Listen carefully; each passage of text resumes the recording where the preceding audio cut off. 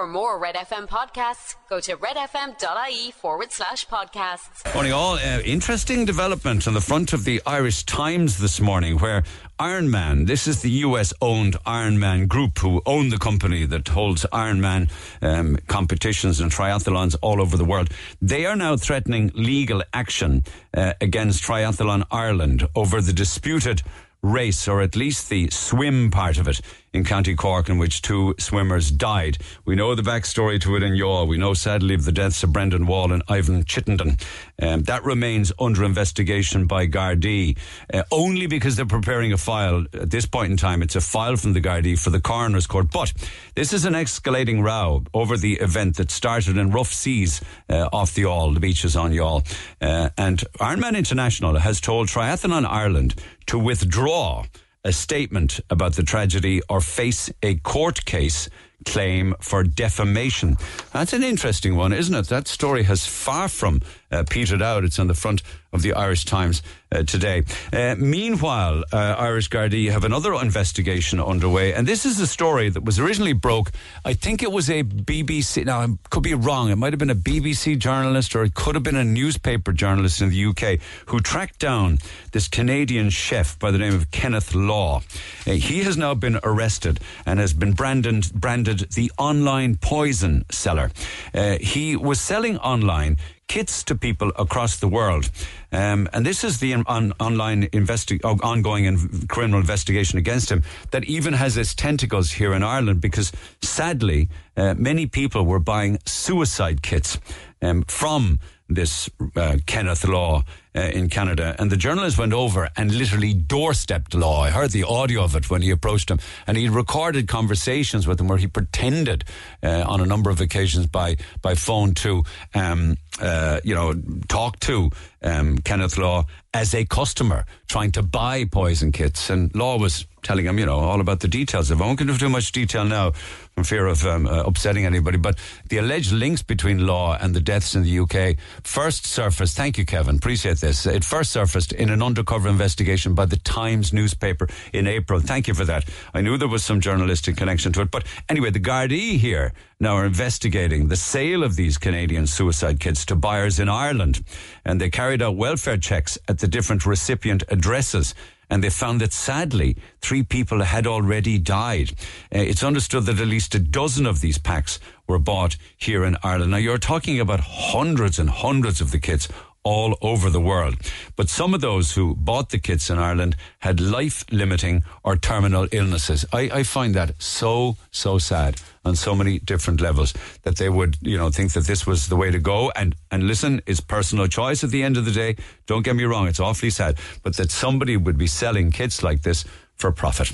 All of the papers talk of British air traffic control chaos yesterday and hundreds of thousands of passengers. When you cum them between the UK and Ireland, there were hundreds of thousands of passengers left miserable yesterday because the air traffic control system failed, and they had to go back to a kind of an analog system, like almost doing it by hand and by sight.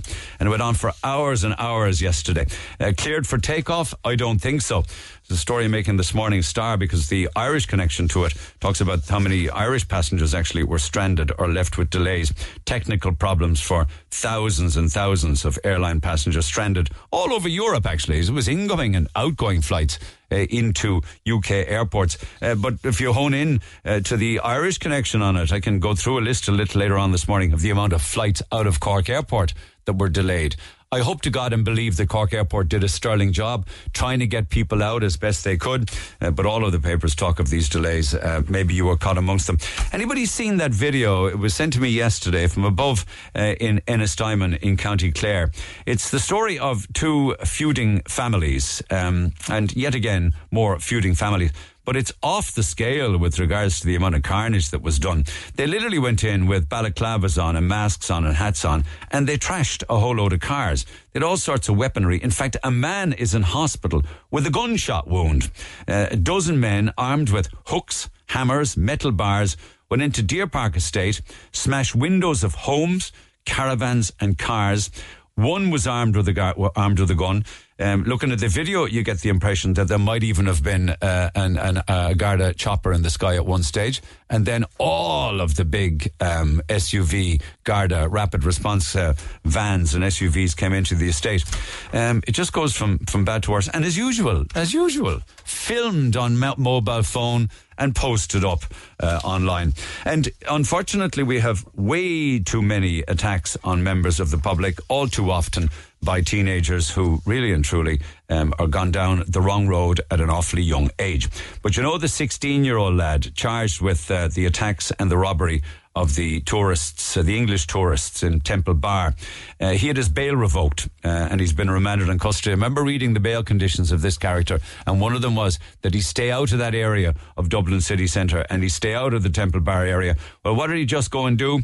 He went back in there on Sunday afternoon and knocked over an elderly woman and injured a Garda inspector, evaded officers who knew, and he knew he'd been banned from that part of the city. Rearrested, bail revoked, and off to Oberstown now until his trial. One would maybe wonder that in circumstances like this, we should have a much heavier hand when it comes to bail conditions. Irish Times this morning reminds us of the scalping and the gouging and the rip-off country that we live in. More price increases right across the board are expected across the autumn and the winter. And don't you know that health insurers won't be found wanting when it comes to increasing premiums? And Leah are first out of the blocks with a 10% increase in October. Thank you very much. You got about 700,000 members. About 10%. So if you've got a fairly basic average Leah policy, be about €42 to the annual cost of the policy, they're saying. And I think that that's actually an underestimation because you could have, if you look at the different, like 2 adults and a child, it would go from 2,550 per year to just over $3,000 a year for private health insurance. And either way, whatever you look at it, it's 10% of whatever your premium is. And don't forget that VHR are waiting in the wings because they might decide to do something similar. At least anyway, we're seeing some little bit of movement when it comes to people who have money on deposit. For all too long, you were being charged to keep money on deposit. Now, at least, you're starting to get a bit more back from the banks. And Bank of Ireland have now increased their deposit rate to 3%. So I hope that the other banks will follow in that regard. So it might be a bank interest rate rise war now between the major banks here. You can get some very good deals, though, for money on deposit, but all too often they're not Irish banks, they're international banks. And pardon me, you do it in the online world. While that's happening, of course, I was talking yesterday about the fact that Pinergy energy suppliers announced a second price increase this year. Price decrease. Jesus, increases on the brain. So that also means that we could have 2 different wars going on. One is the interest rates in banks rising. And secondly, perhaps because Pinergy now have had 2 different price decreases, that the other energy providers might indeed follow suit. In fact, the Sun this morning says there is hope of a winter energy price war. Enoch Burke has gone back to the school that sacked him. If you didn't know it, the fines continue to rack up on Enoch Burke since his dismissal. And this goes back to originally August 22nd of last year, so over a year ago since he was put on administrative leave. He also spent 108 days in prison for contempt of court. And the fines now against him stand at €148,000. And the Sun this morning carries the story of an ex-Irish politician being quizzed by cops, accused of stealing over €100,000 from a charity to pay for visits to sex workers, suspected of splashing stolen cash on parties, hotels and designer clothes. That's the front pager making the Sun today. While there is another inquiry into what the Sun describe as sex abuse, the sex abuse probe into the footy kiss. And this has to do with Kissgate in Spain, involving the football chief, Luis Rubiales.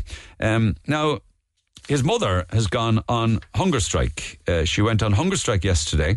By all accounts, I think she went in and locked herself into a church because of the way that her son is being treated. Now, Rubiales is very defiant over the kiss, insisting it was a spontaneous and mutual act. There was Spain at the time were celebrating their victory over England in the final of the Women's World Cup. Mind you, I do believe that the girl that he kissed, Jenny Hermosa, is saying that it was not a mutual and consensual kiss. Now, all of the 23 players in Spain's World Cup squad have said they will not play again while Rubiales remains in his job. And the heat continues to be turned up on him, not just because of the kiss, but also because of him grabbing his crotch while in one of the box areas, or one of the spectator box areas, next to the Spanish Queen and her 16-year-old princess. So it's an astonishing story because, I think people are, I wouldn't say they're 50-50 split, but there are some believe that this is completely over the top. But you would think that even if it were over the top, and that it's a huge price for this guy to be paying, you would think that at least he would be apologising. You would think that at least he would say, "Oh, I might have misinterpreted. My apologies. I thought it was consensual. If it was not, I am really, really sorry for encroaching on your space." Or some kind of apology.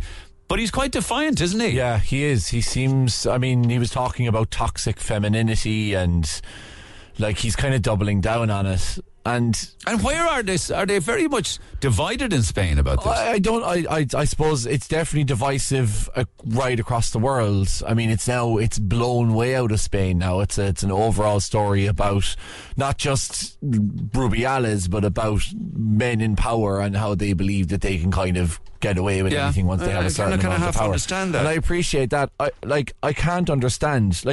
As I was showing you a video this morning, this was of a race meet where Sean Curran, a winning jockey, was kissed on the lips by the owner of the horse that he won on, again in exuberance and all. It was the exact same fashion, grabbed him on both sides of the cheek and went in for a smooch on the lips, just out of total exuberance. But don't you think that's a perfectly normal thing between people who probably know each other very well? I think in that case you mentioned, I would say in that case, I suppose it depends. Like, if it was a perfectly normal thing and it was acceptable, would she have come out and said that the kiss wasn't consensual and that they weren't happy about it? All 23 players have come out and all said. 23 players. So and there is obviously an you have to go if that's. You just have to go. Well, there's an existing story there about the coach being sacked over sexual misconduct, and there's the players obviously feel that they're being taken advantage of, given the fact that they're working alongside men who they feel are taking advantage of them through that. But I can't understand why he didn't just say, "Look, I'm really sorry. I misread it." You don't have to say. You don't have to say. You don't have to end your career or go to ground or be cancelled. You just have to say, "Look, I was over. I got caught up in the moment." Man up and say, "I got caught up in the moment. I was just celebrating. It was over exuberance. I apologise. Shouldn't have done it." But you see, the Spanish Football Federation now. There's the Spanish government are asking them to suspend him, and the international body FIFA, at an emergency meeting yesterday, have already suspended him. Yeah, FIFA, the bastions of moral high ground. I wouldn't be using those as a. Let's be fair. As a benchmark. When somebody said if FIFA is if FIFA is the one that's telling you you're doing morally wrong, then you must be really doing something wrong. Look at the same thing with regards to squads being split with the manager. Same thing's happening in Ireland, isn't it? There's a decision today as to whether or not the Irish women's soccer manager will stay in her job, and she's lost the confidence of the Irish squad. Yeah, it's that I can't understand. I don't know. I know that Vera Pauw obviously has a lot of previous stories around her, so I honestly don't know. I don't want to make aspersions. Lost the confidence of the entire squad. It's just it's very, very difficult I think in the modern day to do something like that and to still stand over it and be defiant about it. I think you have to take the medicine. And his mammy locked herself into a church now. Claiming that her little Johnny did nothing wrong. Okay, let's see what people think about it. Stay there for a second. Text 0868 104 106, lads, if you have an opinion on that story. Do you know of a man by the name of Guy Goma? Guy Goma? Yeah, Guy Goma. Do you know the Muffin Man? The Muffin Man from Drury Lane? Guy Goma is not Guy Cuny. There are two different guys. Guy Cuny was a technology journalist who the BBC thought they were interviewing on television about music streaming and musical downloads. But they actually ended up interviewing Guy Goma. who turned up at the BBC for a job interview. I love this. Right? And the story goes back to 2006. But because the two of them had the same first name, Guy Goma got wheeled into the studio. Don't know what happened to the other guy, even though Guy Goma was only there looking to be interviewed for a job in the BBC. This is what I always think about this story, right? You know, the way obviously, like most people would have seen this clip, and Guy Goma's face when this happens is absolutely incredible. But can you imagine having a camera in the green room when the guy who was supposed to be on realises that it's actually some when Guy Goma was brought into makeup, he said to the makeup artist, "I don't need makeup. I'm only here for a job interview." And they ignored him. And they put the makeup on him and they rolled him into the studio and he got interviewed. I know you have a clip of it here. Yeah. Reason I'm bringing it up again, and this was from 2006 and this is 2023. He says the BBC have made huge amounts of money with regards to the video going viral. He says millions and millions of people have looked at it. He has never been paid a single penny for it, right? Or he's never been given a contribution by the BBC. So he's looking for money. So he's suing the BBC now. So if they pay him, does that mean he's then employed by the BBC? He didn't even get the job. That's what I was going to say. So if he gets, is he the only person to ever not get a job but still end up being paid by the company? He has rights to being part of the video. I mean, he is the kernel to the story. He's entitled to money. Yeah. And I hope he gets it. So intro this for me, because you give me... So, as you say, this guy, I mean, he's just totally not expecting it at all. So this is a story that was breaking. It's kind of explained a little bit, but it's about a lawsuit between a music record label company called Apple and Apple, the actual brand that we all know, over their logos. Okay, and this is the wrong guy being interviewed, right? That ongoing row between Apple Computer, the company behind the iPod, and Apple Cork, the Beatles record label, has just been resolved, or at least a verdict has been given. It all centred on the Apple logo, which both companies use. Well, the judge in the case, as we've heard, has just ruled in favour of Apple Cork, that's the record label. Well, Guy Cuny is the editor of the technology website News Wireless. Hello, good morning to you. Good morning. Were you surprised by this verdict today? I'm very surprised to see this verdict to come on me, because I was not expecting that. When I came, they told me something else, and I'm coming. You got an interview there, so it's a big surprise anyway. A big surprise? Exactly. Yes, yeah. With regards to the cost that's involved, do you think now more people will be downloading online? Actually, if you can go everywhere, you're gonna see a lot of people downloading to the internet and the website, everything they want. But I think it's much better for the development and to improve people what they want and to get on the easy way and so fast the things they're looking for. The wrong guy in more ways than one. But I have to say, in spite of it all, I thought Guy Goma, who was interviewed, did a damn good job. And he acquitted himself quite well in answering the questions that he was asked. Just one very final one. I don't know why people keep on mocking Nessie hunters. The papers keep on doing it. And again this morning, following the biggest hunt for the Loch Ness Monster in 50 years, the Sun is saying this morning they found sweet duck all.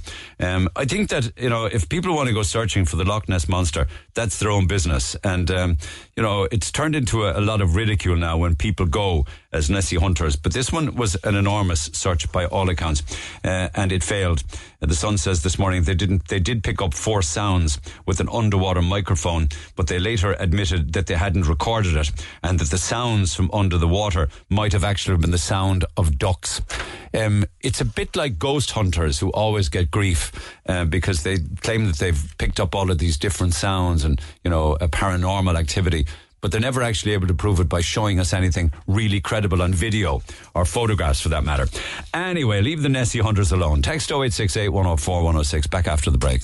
Get it off your chest. Text the Neil Prendeville Show now. 086 8104 106. Red FM. Pick up the phone on 0818 104 106. I was telling you yesterday, in fact, that the Gardaí are investigating an incident that took place on Saturday. There was a lovely family day, a big carnival on up at the North Main Street. Many many people turned out. The Lord Mayor was there, and there was a confrontation between him and some individuals who wished to ask him some particular questions. The Lord Mayor then responded with a song. Oh, he says, I've been waiting for this, and he broke into a rendition of Oh, What a Beautiful Morning, followed by some Enchanted Evening. This is a little bit of clip of the first song that he broke into. He quits himself very well. He's a fine singer. Oh, what a beautiful morning. Oh, what a beautiful day. I got a beautiful feeling. Everything's going my way. All the cattle are standing like horses. All the cattle are standing like horses. They don't show their heads as they see me ride by. But a little brown maverick is winking her eye. The events that followed that then are rather unclear because it was videoed by mobile phone. The Echo online this morning says the Lord Mayor attempts to walk away. Some kind of a scuffle occurs, and the phone seems to be dropped on the ground. There were other claims then that the phone was grabbed, was thrown in the air, allegedly struck a bystander on the head. It's difficult to work out while watching the video. And then there are other clips that I've also seen of the chain being dragged. And I found, I thought that was quite sad, actually. That chain is, I think, from about the 1600s. It's very old. It's very important to us. It's part of our heritage. And it's a very historical item, the Lord Mayor's chain. So that was sad to see. Gardaí are investigating the incident which occurred on the North Main Street, and the Lord Mayor has declined to comment. Now, that's from this morning's, that's the Echo online. I don't have a physical copy of the Echo today, so I don't know if it actually makes the newspapers. But I was contacted by Sarah, who hasn't got much time, actually, got another appointment, so I want to get her on before she has to go, because she is talking about events in Dublin by comparison to events in Cork. Was that the point you were making, Sarah? The reason I rang in, good morning, first of all, the reason that I rang in yesterday was I just thought it was ridiculous that a citizen of Cork can't ask the Lord Mayor of Cork a simple question without being laughed at in the face and made a mockery of by singing in his face and spittle flying. So that was the reason that I rang in yesterday. Besides the fact of whatever happened, the phone and it clocked another lad on the head and all those kind of things, can we as citizens not approach the Lord Mayor and ask him a decent question without receiving a decent reply and a small little bit of respect? It's a question that needs to be put to the Lord Mayor, really, not me. Oh God, yeah. I would think as a first citizen, one could ask a question and get a reply to it and move on. Unfortunately, often these things lead to tensions rising in spite of answering the question. That's what we found historically. But when you're talking about, you're in Dublin and you say it's frightening. I'm from Cork, but I'm living in Dublin at the moment. Okay. I'm married to Dub, so that was the end of that. Okay, all right. Okay. Well, I hope you get back from time to time. But you said it's frightening what's happening up in Dublin. It is, yeah. It's absolutely shocking what's going on in Dublin at the moment. And it's not making the papers, it's not making the media. It's all kind of being brushed under the carpet, in my opinion. It's not making the media, and it's not out there at the moment. Okay. I have a friend that was attacked outside the East Wall building. So I went along to 3 of the protests outside the East Wall building, and the intimidation from the people in the building and the lack of respect from the Gardaí at the protests was really telling. Okay. It really was. Okay. The point, though, is that whatever is going on in Dublin, you said that things are a few weeks ahead in Dublin, but that things will get worse in Cork. How do you know that? I think so, that they're a few weeks ahead, and the reason I say that is there are so many more of these buildings popping up in Dublin at the moment. There's a huge one going in for Scrashy Road now at the moment out in Blackrock. We have one out in Ballybrack. There's one in Clondalkin. They're popping up everywhere. There's obviously the one in East Wall. And are these for international protection order? International protection men who are coming applicants. in. Yeah. It's all men, and they seem to be in their 20s and 30s. And I've seen it firsthand. There are no women, there are no children. Okay. I'm not an expert. They don't look Ukrainian to me, and they don't sound Ukrainian to me. If it was international protection orders, they wouldn't necessarily have to be Ukrainian. They could be from anywhere. But there are protests at all of those venues, are there?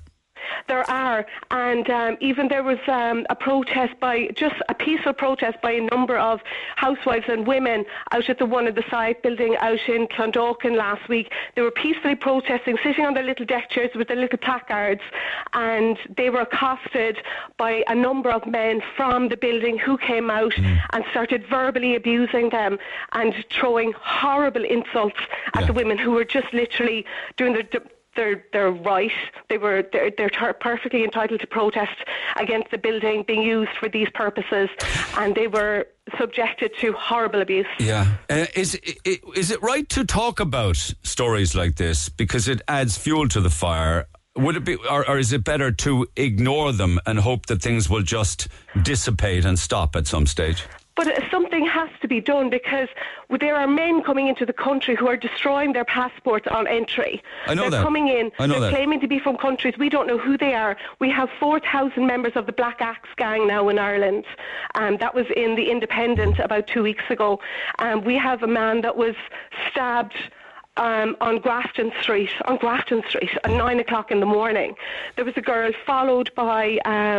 apparently followed on Oliver Bond Street yesterday by foreign men from one of these centres. It's just like you can brush it under the carpet and you can decide not to talk about it, but people need to be aware of what's happening in the country at the moment. But the conversations like that foster hatred then, and they foster racist Is ignorance better then? Is ignorance better and just let it happen? No. Like what's happening to our country? I know that. I'm just saying there are all too often there are many attacks on our streets, and I mentioned one a while ago. My 16-year-old happens to be an Irish boy. We're well capable of this ourselves. Thugs, but why are we importing other people's thugs? Yeah. We have our own. We have plenty of them. Yeah. We don't need more, thanks very much. Okay. That's the way I'd see it. Yeah. So is it a bit of a warning to people on Lee's side that this is not going to go away? If anything, it's going to get It's substantially horrendous worse. what's happening up here at the moment. You can't walk. There's a street in Dublin, you've probably heard of it, called Talbot Street.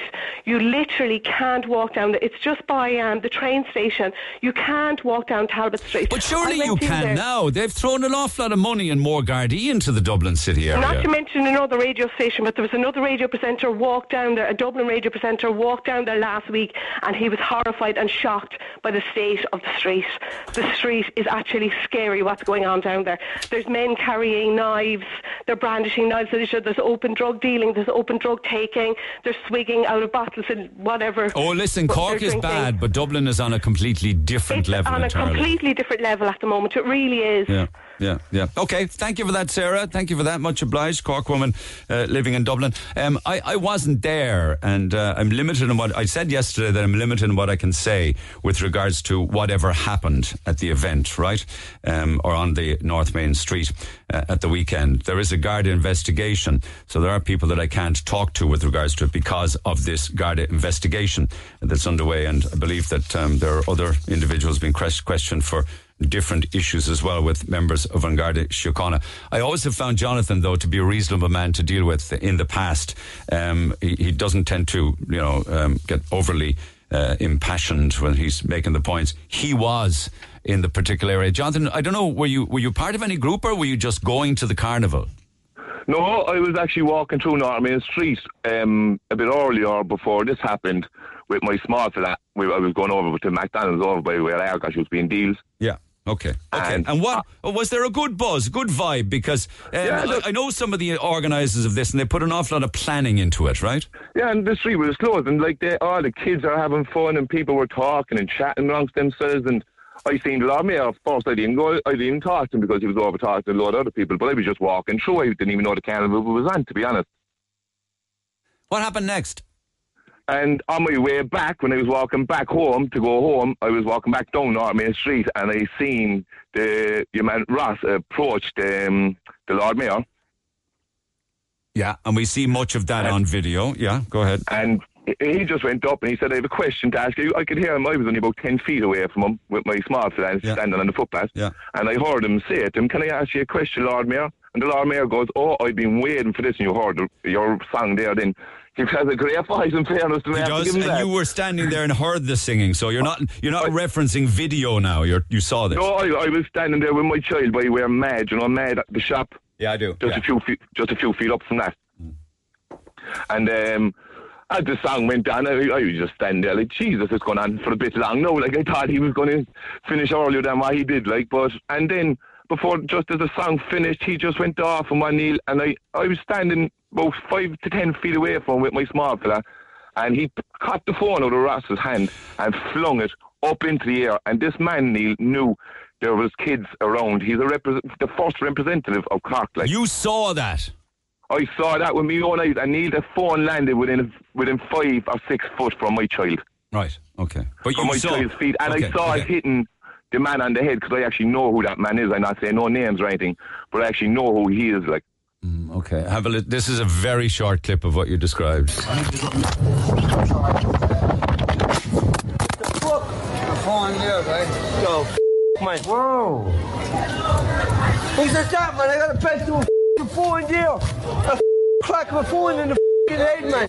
Okay, because the reason I'm asking you if you actually saw a grab is because media reports are saying the phone seemed to be dropped. Dropped? Was your man a small person or something, Neil? Like, you know, like that phone went up into the air, like 10, 15 foot up into the air, and came back down, Neil. Okay. I saw it with my own eyes. Okay. What happened after that? And Neil, it wasn't even that. Like, there was loads of other kids around the place, and women, and loads of people around the place. Yeah. That phone could have hit anyone, Neil. All right. Okay. You know, like, and he didn't have one bit of remorse for who that phone hit. He didn't say sorry to the person.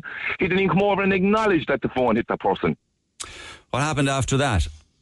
After that, I saw the fellow Ross grabbing the Lord Mayor's chain, and that this was a first for me. I never saw someone fighting the Lord Mayor in me 32 years of being on this planet, Neil.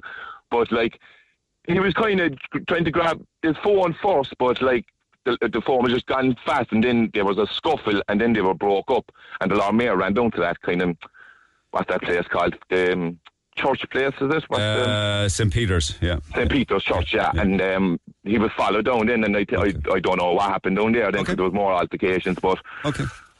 And he, like, that Lord, like, he's a man that needs to answer questions from the public. Like, that's why he's there. He's a representative of Cork. Like. Don't think so. In this regard, in fairness, Jonathan, if there's Garda investigating this, and the Garda gave us a comment saying, Garda Síochána are investigating an incident which occurred on North Main Street in Cork City on Saturday, 25th of August.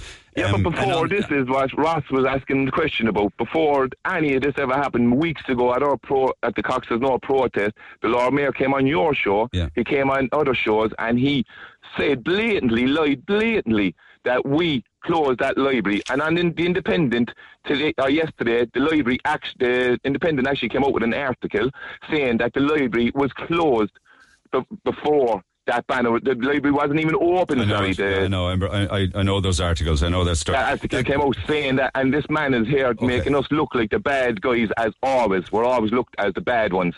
And for him to say like that blatant lies, like it's just pure lies, is what the man was saying. Like, okay, I would just wanted to stick to try and get an eyewitness of what this is what you saw. I was not even 10 feet away. I was standing there, and do you know what? Neil, my child is only 4, going on 5, like, and he got a bit frightened seeing that scuffle. Yeah. Okay. Do you know, and he actually said to me, "Who's that man with the big chain, Dad?"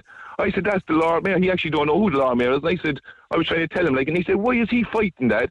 I was like, "He's not fighting, buddy." I was like, I said, they're just having an argument kind of thing, you know? Yeah. But like, Neil, like, what I want, like, another thing, like... This is a new level now entirely, isn't it? Like, there's councillors getting abused by people. There's people, like, everyone's getting questioned and everyone's getting abused. But I never saw someone do what this man done, like. You know, like, and for, like, in front of hundreds of people, Neil. You know, like, the street was full. You know, like, everyone saw it, so I don't know why I'm the only person on here today. Like. I know I could be, well, maybe I'll get more. I don't necessarily want more on it. I just wanted to find out what happened with regards to after the song sang, and you're giving me your interpretation of what it was. He cut the phone and he flung the phone. Simple as that. I don't want to be revisiting the whole argument as to whether it's right or wrong to be sticking phones in people's face. Do you know what I mean? The guards will actually be able to get the CCTV anyway of him flinging the phone from the shops. Okay. There's cameras everywhere. Okay. And Neil, again, I just want you to give me a mention by Saturday, because you told me you'll mention it for us. What's happening Saturday? The Cork says no rally. Yeah, where's that? On the Grand Parade at 2:00. Yeah.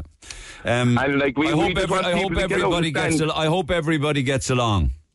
Oh, Neil, we actually want to join groups together this time. We were actually talking amongst ourselves, saying like we actually want to talk with the other group and say like we're both fighting amongst each other. Why are we doing this when we need to fight against the one power, and that's the government? Okay. We all need to come together, stand as one.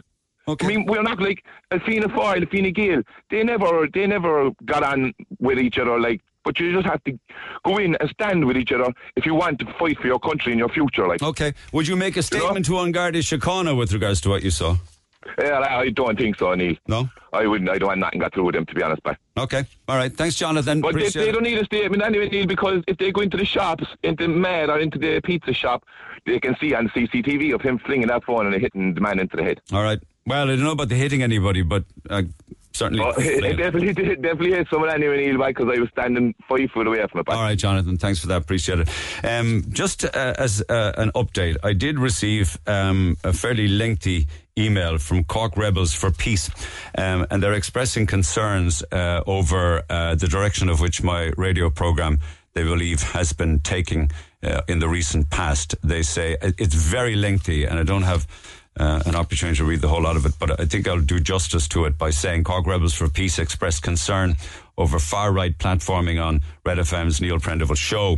They're expressing concern regarding the content and guests featured on the Neil Prendeville Show, a consistent pattern of platforming with far-right individuals, thus potentially normalising extremist ideologies. They say that Red FM has routinely been contacted over this and have up until now continued this toxic behaviour. It is common knowledge that this far-right group have been physically assaulting civilians and politicians alike in pursuit of their toxic agenda. We caution against normalising hate speech and note that these practices undermine the advancement of the LGBTQ plus rights and inclusivity efforts. Cork Rebels for Peace emphasises the potential risks of affiliating with toxic individuals, as well as the dangers of providing a platform for those who propagate hate speech. It calls for as in Cork Rebels for Peace, calls for a re-evaluation of the show's content choices. The group is hopeful for the positive impact the Neil Prendeville Show could have in promoting tolerance instead of broadcasting the politics of hate. And they say that hate speech is not free speech. And that's from Cork Rebels for Peace, who are very welcome to come on air at any time they wish. I acknowledge and appreciate their email and indeed their concerns. For me, it's a very difficult position to be in because I don't see it that way, to be honest with you. I just see it as being covering stories or covering a story that is there. We can't ignore it. These things are happening. Whatever happened on the North Main Street is another example of it. I'm wondering, is it a case that we should just completely and utterly ignore these stories or these incidents like as if they aren't happening? Text 0868 104 106. Back after the break. Talk to Neil Prendeville now. 0818 104 106. Cork's Red FM. A lot of emails and texts from different topics from certainly yesterday's programme. This is quite a sad one that came in by email. I'm writing this letter to you, Neil, with tears in my eyes as I don't know where to turn. I'm an international nurse who relocated to Ireland and I'm working at a hospital in Cork, and I've been struggling to get accommodation here for over a year now. I know there is an accommodation crisis in Ireland. I'm not looking for charity. I'm willing to pay my rent. Due to not being able to find accommodation, I'm having sleepless nights and I cry myself to sleep thinking, where will I be sleeping next? I am currently sofa surfing. I left behind my 2 beautiful girls in my home country and they have never seen me as they cannot come since I don't have a place to stay. I fell in love with the service users here, their families, my colleagues, and I fell in love with Cork City as a whole. I have lost all hope. I was just wondering, would it be possible for any landlord out there looking for a reliable, trustworthy and long-term tenant in Cork City? I hope you get time to read out this email. If that were 2 years ago, maybe even 3 years ago, there might have been a chance with regards to finding somewhere for you. But in the times that we live in now, it's like a snowball's chance in hell. I don't know whether before you came here, anybody told you you're a nurse, an international nurse, as you say, who relocated to Ireland. Did anybody tell you when you got the job and you relocated that you were going to have trouble finding somewhere to live? I think people need to be warned an awful lot more before they come to Ireland that this will be the major obstacle they come up against. So it's kind of sad in another regard, where we have our doctors and our nurses and our teachers and all sorts of different people who are highly qualified leaving Ireland to go overseas for better opportunities. And then we have international people coming in, whether they're doctors, nurses, or teachers, coming in to take up the slack, and they can't find somewhere to live. It's a very, very broken system in that regard. And then we had Paula on the air yesterday morning, who also is in a similar situation where she has nowhere to live and she is couch surfing and has a 4-week-old baby. There was quite an amount of people pushed back on this, saying, can she not stay with the father of the baby in his apartment or his home or wherever he lives? I made that point to her. Others are saying, of course I'm not against single mums, but she sounds irresponsible. Lots have to help themselves. Okay, you're entitled to say that, but I suppose when somebody is down, we have to kind of look at them with some kind of a sympathetic eye. She's got a 4-week-old baby. The problem with the 4-week-old baby that she has is that it could well be taken off her now. That unfortunate girl sounds like she has a lot of self-inflicted issues. Where is her baby now? She will be ultimately in care if things don't change. I wouldn't even give her airtime, Neil. Not a genuine caller. Other person actually does show a bit of kindness in the sense that I'm off work. I can drop that girl to Cove or anywhere else she needs to help with. Well, there was a bed and breakfast in Cove, but that's gone now because she didn't go. You have yet another sob story, Neil. I wish you would please finally wake up. Others are asking, where is the father in all of this? Honest to God. Did she ever hear of contraception? If she was going to carry on, go back up to the father of the child and work it out with him. They made the baby together. Everyone is against her. I wonder why. And now she's on the radio crying. Her family won't want her back either. Why? Every house is too small, she says. Come on, Neil. People say you're a soft touch, and I'm beginning to believe that myself, says Marie. The sad thing here, Neil, is that if she were a foreigner, she would have gotten help straight away. What about one of those modular houses that they've built? Or people are being overlooked like this poor young woman with the newborn baby, and it's just not good enough. I'll take the calls after 10 if you're okay with that, and my apologies to everybody else. Just 2 or 3 more texts. I believe this girl should go to her TD constituency office, plead her case, refuse to leave the TD's office until it's sorted out.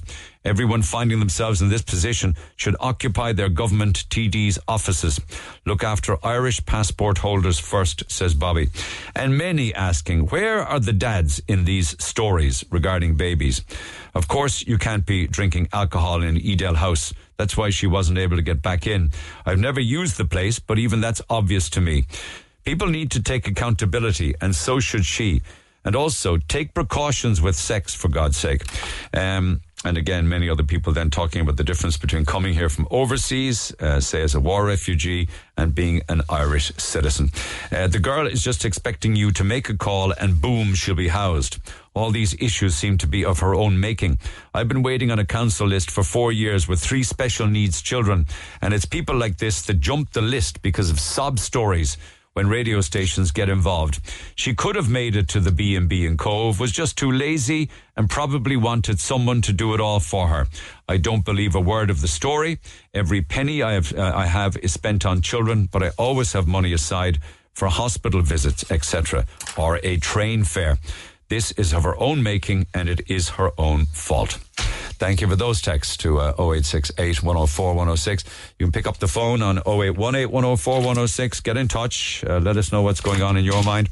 Can I also say on a very lighthearted, with a lighthearted hat on, if you like, or lighthearted agenda, although not too lighthearted, because the stories from snoring yesterday are very, very serious, because they're having awful implications for people's relationships and marriage, and a huge response to it. And I will be coming back to that and other texts like it after 10 o'clock. But just one final one for now.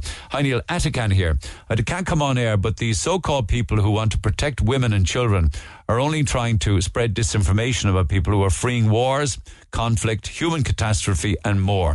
And they have the right to seek international protection in this country. They have nothing to say, and then when there's white Irish people attacking people on the street, And people like your previous caller know what damage they're doing by spreading baseless and unchallenged lies about people who have the right to flee conflict. Thank you for that, Adakan. Appreciate your thoughts.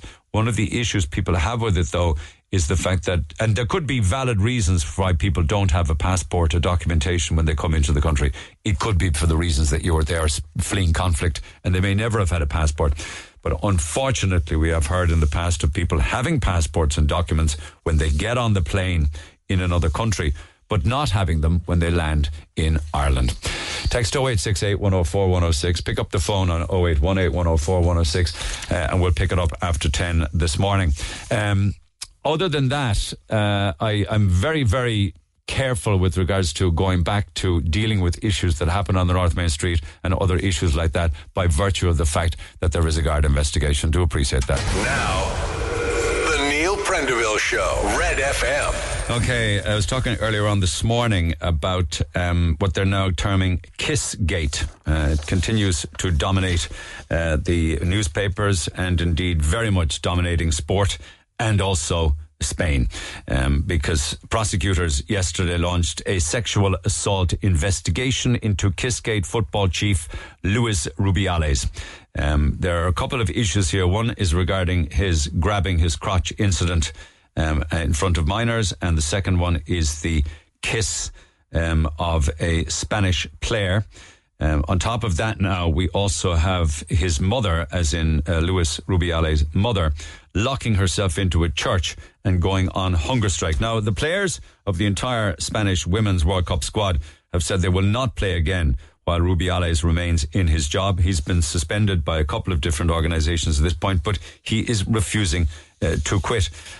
I don't know, like if you refuse to quit, of course, it's still open for others to sack you. But I wonder how divided people are on this one. Olivia, good morning.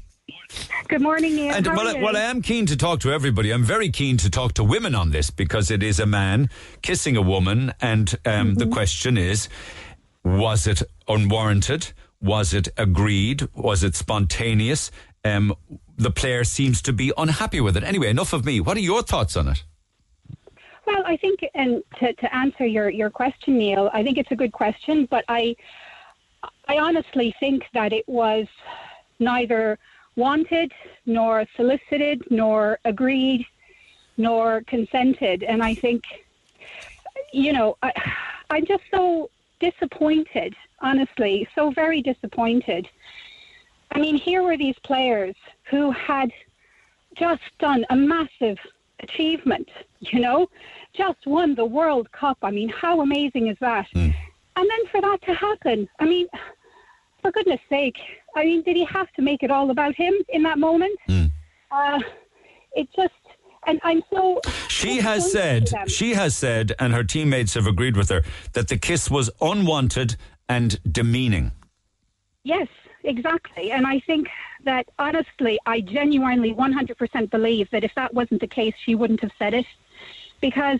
Well, she said it, and on the basis of her saying it, we must believe her. And why in the name of God didn't he apologise or clarify it or make some kind of a statement to just say, I'm sorry? 100%. I think he has really boxed himself into a corner now, and I think it really shows his level of arrogance. I mean, I wasn't being flippant when I said, did he have to make it all about him? I mean, this is obviously someone who thinks that he can take whatever he wants whenever he wants. And he has, instead of coming out afterwards and doing a genuine mea culpa and saying something like, I don't know, like in the heat of the moment, I was just so taken with emotion, still does not justify it. But I am genuinely sorry. I shouldn't have done it. It was very wrong of me. No one should do that. No one should engage in that type of behaviour with someone without their consent. Yeah. But no consent, personal space. Jennifer Hermosa is the player involved in this, and she has said the unwanted kiss left her feeling like the victim of an assault, she said. Yeah. And now, he did apologise for the grabbing of his crotch incident next to the Queen and her 16-year-old daughter. So you say, why wouldn't he apologise? But why stop short there? I just think he honestly, I think the only reason he probably apologised was because the Queen was there. To be honest, I just think it's so obvious when you look at the image of when he's kissing her sexually assaulting her, let's call it what it is, in front of so many people. That also makes me wonder, what does he do behind closed doors? But well, I mean, you can't go there. You can't say that. Like, we can only deal with what we know of. Absolutely. I'm saying I wonder. I'm not saying it's a fact. But the way he grabbed her face, I mean, how can anyone say that was consensual? Well, the player herself says it's not consensual. Exactly, but he hasn't come out and said that it. Here's an interesting one from Bernadette. She says he is a creep. He kissed every other woman on the cheek. He kissed her on the lips. People say she was smiling or laughing away afterwards. Many people laugh from awkwardness or shock. It's well documented. Why are people talking about her smiling or laughing? They should be focused on his actions, not hers. Imagine if the situation was reversed. Can you imagine a woman grabbing a man's face, holding it and pressing a kiss on his lips? It's male toxicity at best, if not actually an assault. Even if it weren't an assault, she's saying, which it is, in her eyes, it's male toxicity at best. What would she mean by that? I think, look, male toxicity is a very broad term. I think what she's trying to describe there is his, not just his behaviour in that moment, but his behaviour since. And what really shocked me was when I was reading about the pressure that she herself and those close to her were put under further to the incident by members of the Spanish governing body to basically play nice, you know, to not make a fuss. And I think that to me is what male toxicity is. It's the definition of it actually is the notion that some people's idea, toxic masculinity refers to the notion that some people's idea of manliness perpetuates domination, homophobia and aggression. It involves pressures for men to behave in a certain way, and it's likely this affects all boys and men in some fashion. That's a broad sweeping statement that all men, even boys, engage in toxic masculinity. I don't think it's saying that all men or boys engage in it. What I think that it says is that they have the potential, but obviously what we try and do and how we educate our you know, the boys and men in our lives is to provide a counterweight to that. Oh, and so we should, but they say that toxic masculinity represents things like dominance. This could be regarded as an act of dominance, couldn't it? Sexual entitlement, it possibly could be interpreted as that, and hostility to femininity. Yeah. Yes. I mean, look, we've heard of you know, men that engage in very aggressive and toxic behaviour. What are they called? Incels. You know, that believe that women should only be dominated and should always be available for any male sexual gratification. And I mean that's obviously an extreme, you know.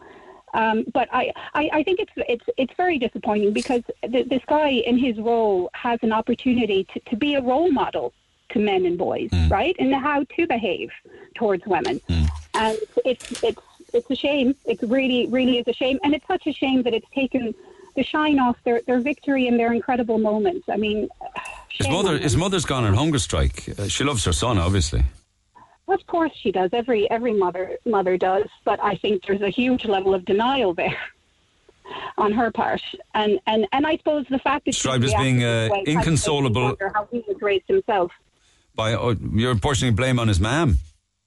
Well, I'm just saying, I'm not putting blame. What I'm saying is I'm wondering the fact that she's reacted this way.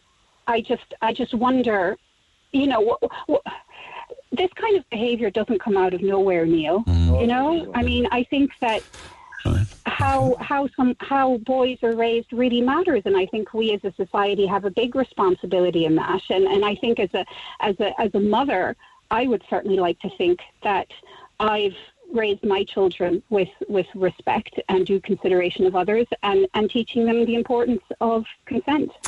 Good points, well made, and you've made them in a very matter-of-fact, calm way, in fairness to you. I just want to get some counter-thoughts on this, though. John doesn't necessarily agree. I think he calls it wokery gone mental. Is that right? That's right. Walker had gone 100% off the Richter scale, right?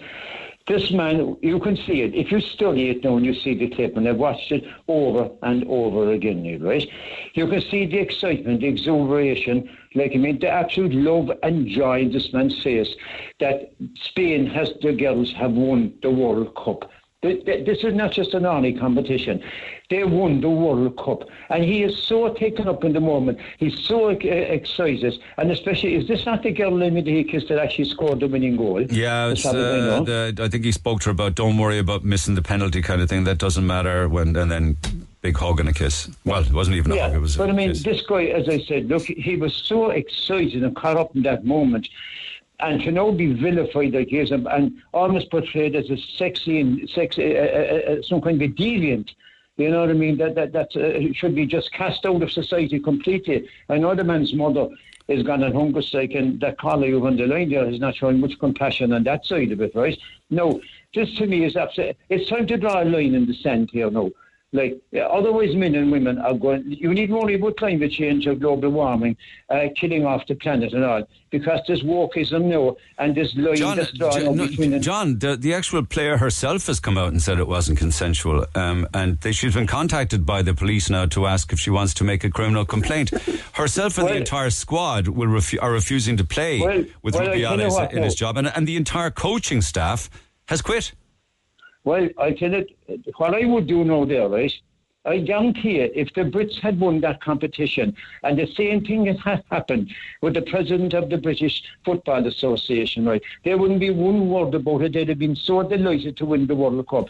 This has sold it completely now, and the people that have sold it are the people now that are portraying this man as a sexual deviant now. It's an absolute disgrace. It's time to draw a line in the sand now and cop on, for the love of God. But you're missing the point about whether or not he had permission from her. But the man was he was just so taken up, Neil, with the moment. He was so happy apologise then is what he should do. But he did nothing wrong. The man just kissed the girl out of pure exuberance. That's all. He was so excited he'd done it. Why should he apologise? Was there something that he didn't mean? And there was sexual intent on that, simple as that. And I tell you straight, I would go. But kissing somebody like that against consent is sexual. It could even be sexual assault. But and then they're casting it across this ridiculous over-the-top comment that it's Spain's Me Too movement.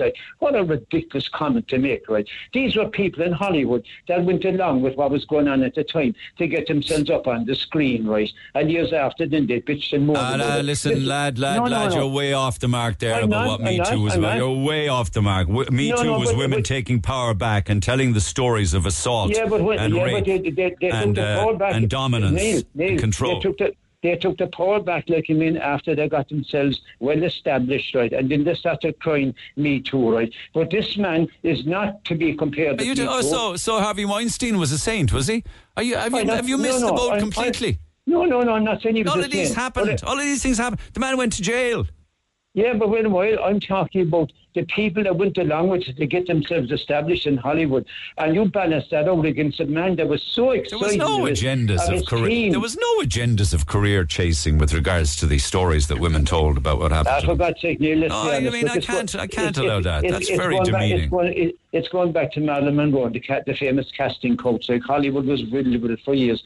Everybody knew that. And to compare that now to this man getting excited Marilyn about Monroe the women, was trapped in a climate that demanded that from her to succeed. You don't believe that any of them willingly... But the difference is between people who went along with it, to get them, they didn't like it, they went along with it to get themselves established as movie stars, and to compare that and balance it out against the man John, who was you're talking about women. You're talking about young women of all ages. Are you going to allow me to finish the point? No, I just think it's cruel what you're saying. No, I'm trying to make a comparison of people that got established in Hollywood, right, and put up with this kind of stuff, against a man that was so excited about his country, the girl was winning the World Cup, that he was so overjoyed, he kissed the girl, nothing sexual in it, and now he's put down as a sexual deviant. But if you had a daughter, I don't know whether you do or not, but I do, but if she were to come out and say that it was an unwanted kiss, it left her feeling like the victim of an assault,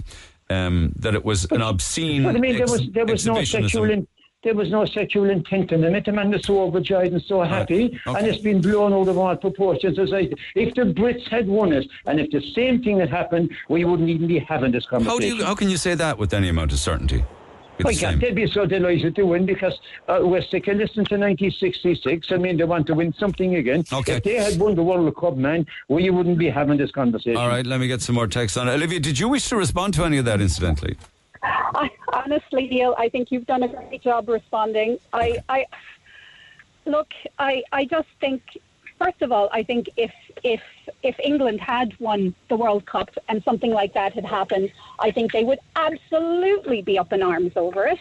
No, first of all, and secondly, all I could think of was just imagining if my daughter was so lucky to win the All-Ireland and to be there in the stadium receiving the trophy, and some guy grabs her by the face and kisses her, and I just honestly, I don't know how any parent would not be shocked by that, and especially if afterwards their daughter comes to them upset and says, "Mom, I don't know what happened. I swear I didn't do anything to encourage him. I didn't do anything to bring that on. I don't know what happened. I didn't know what to do. I felt so awkward and so awful." I mean, it's just... Nice. Can I make a final point? Yeah. I'm so angry. Okay, thank you. Thank you, Olivia. Just very briefly. The final point is, you needn't worry about global warming and climate change, because if this carry on goes on between men and women, they'll be no more copulating anymore, and we'll all die off. But you can't. That's nuts. You're assuming that any man, or woman for that matter, if so, can just approach anyone they want, grab them by the cheeks, pull them in and kiss them. No, but it's just getting to the point now that, I mean, I know guys out there now, and they're half afraid to approach women now. They don't know what the rules are anymore. No, should I say this? Should I say that? I mean, let's be honest. If this goes on, people just want... The planet will just die off. You know what? It's like a cup of tea, okay? You ask someone, do you want a cup of tea? Would you like a cup of tea? If the person says no, they don't want a cup of tea. If you still give them a cup of tea and they say no, they don't have to drink the cup of tea. I mean, it's that simple. It is that simple. Okay, thank you both. Thank you, Olivia. Thank you, John. Text 0868 104 106. Hold on there 1 second. There may be just one call this side of the ad break. No, I think it should be on 3. Not on 3, lads, so after the break. Talk to Neil Prendeville now. 0818 104 106. Cork's Red FM. Colum's actually on line 2. My apologies for that. Colum, good morning.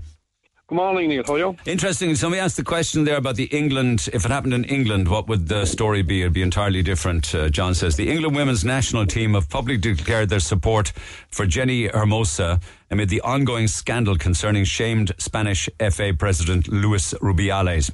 They say abuse is abuse. We have all seen the truth. The behaviour of those who think they are invincible must not be tolerated, and people shouldn't need convincing to take action against any form of harassment.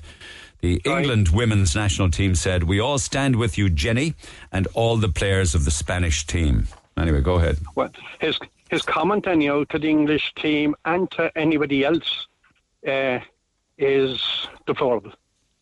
I mean, that's insulting to be there. Anybody, the best thing I can say here is that if that was his daughter, here we go. Would he, one, tell her to shut up and go with what's been said, or would he stand behind like every parent would? Do you have to have a daughter? Do you have to have a daughter to have an opinion on it? Do you? Well, you don't have to have a daughter, but I'm just saying is that the comments he's made would be surprising if he had one.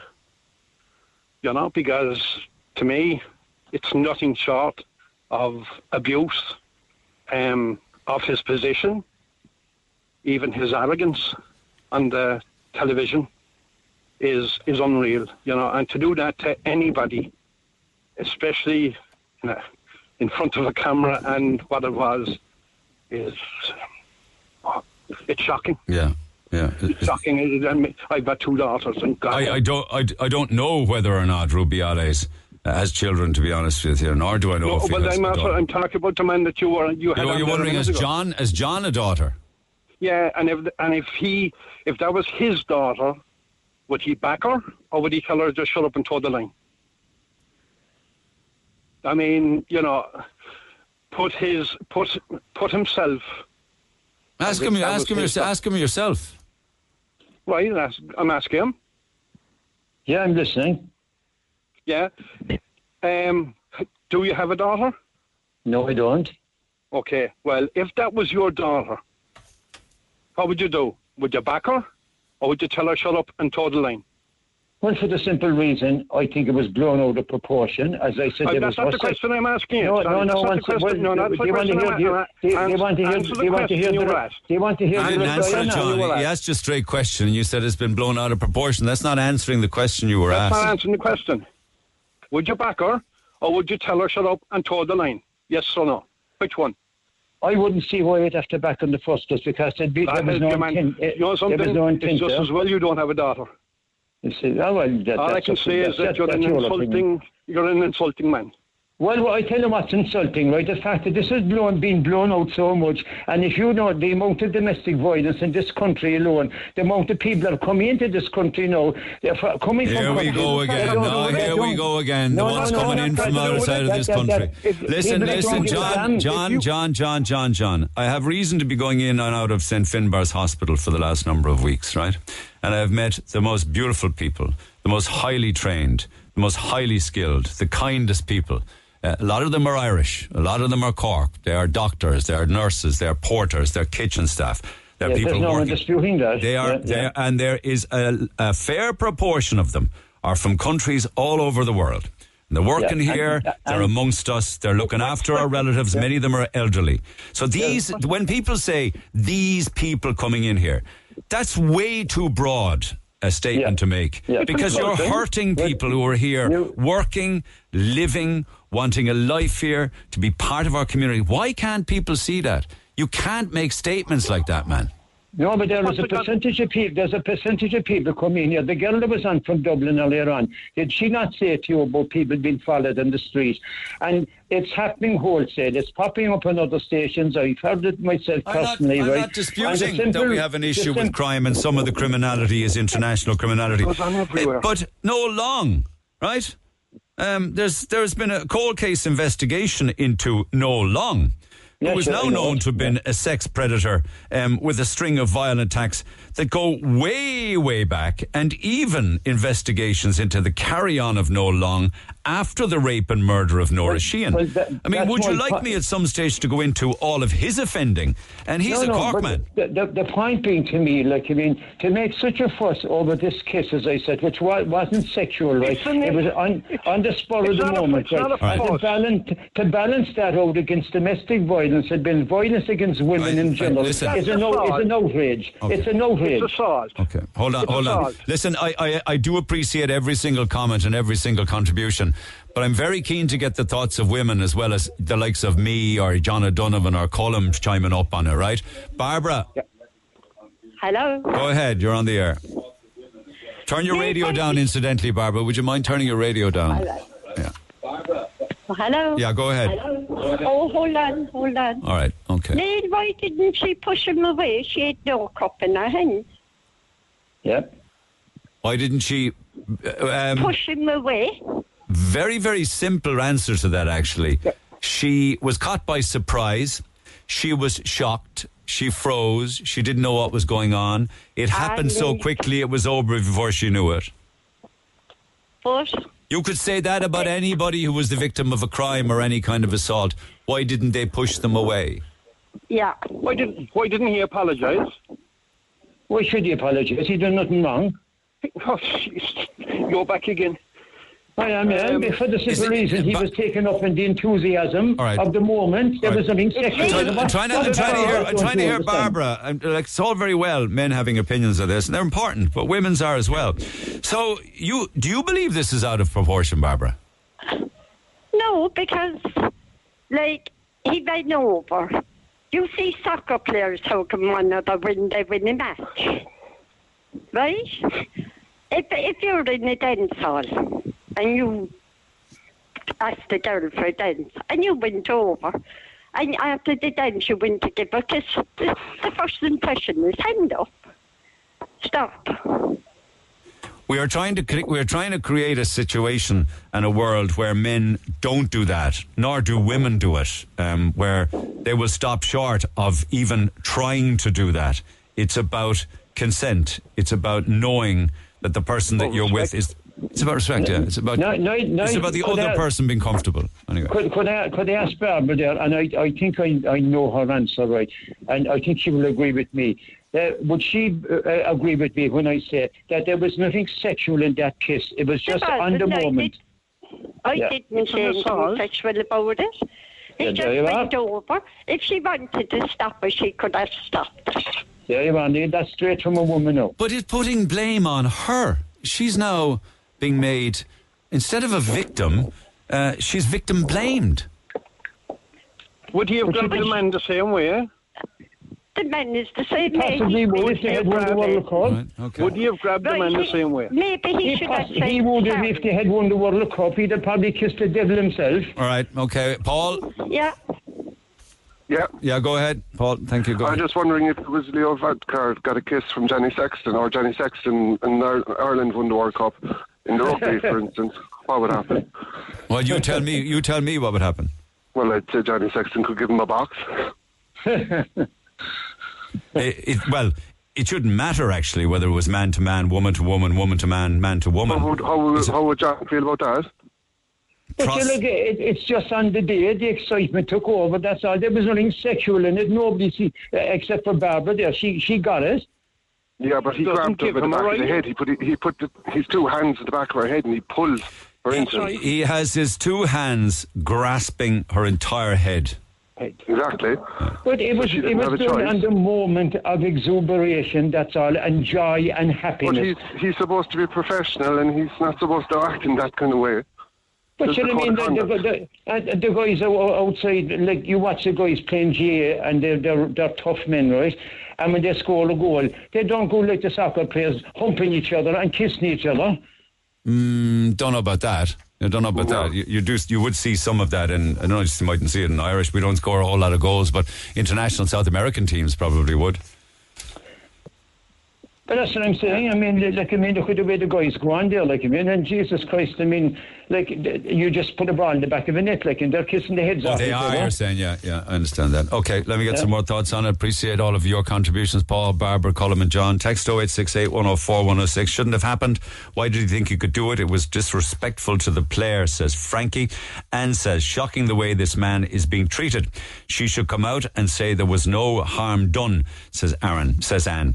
Karen says, it doesn't look to me like as if she was complaining.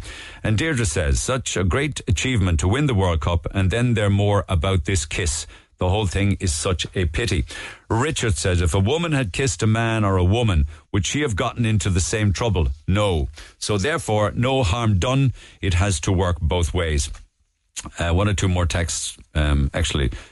Quite in the negative with regards to the player herself. She didn't look too upset. She was smiling. Media doing its best again. And one for now, she did not object. It looked as if she enjoyed it. Text 0868 104 106. We'll pick it up after the break. Call the Neil Prendeville Show now. 0818 104 106. Red FM. I'll talk to Mary in a moment, but meanwhile, I just mentioned at the top of the program that Vera Pauw also is under an awful lot of pressure. There's been an internal investigation apparently within the FAI regarding aspects of the World Cup performance of the Irish soccer team. Squad selection, tactics, preparation, the substitutions that were made, so much so that she has lost the faith of the players themselves. So you got a cloud of uncertainty now. I'm reading from the Independent online.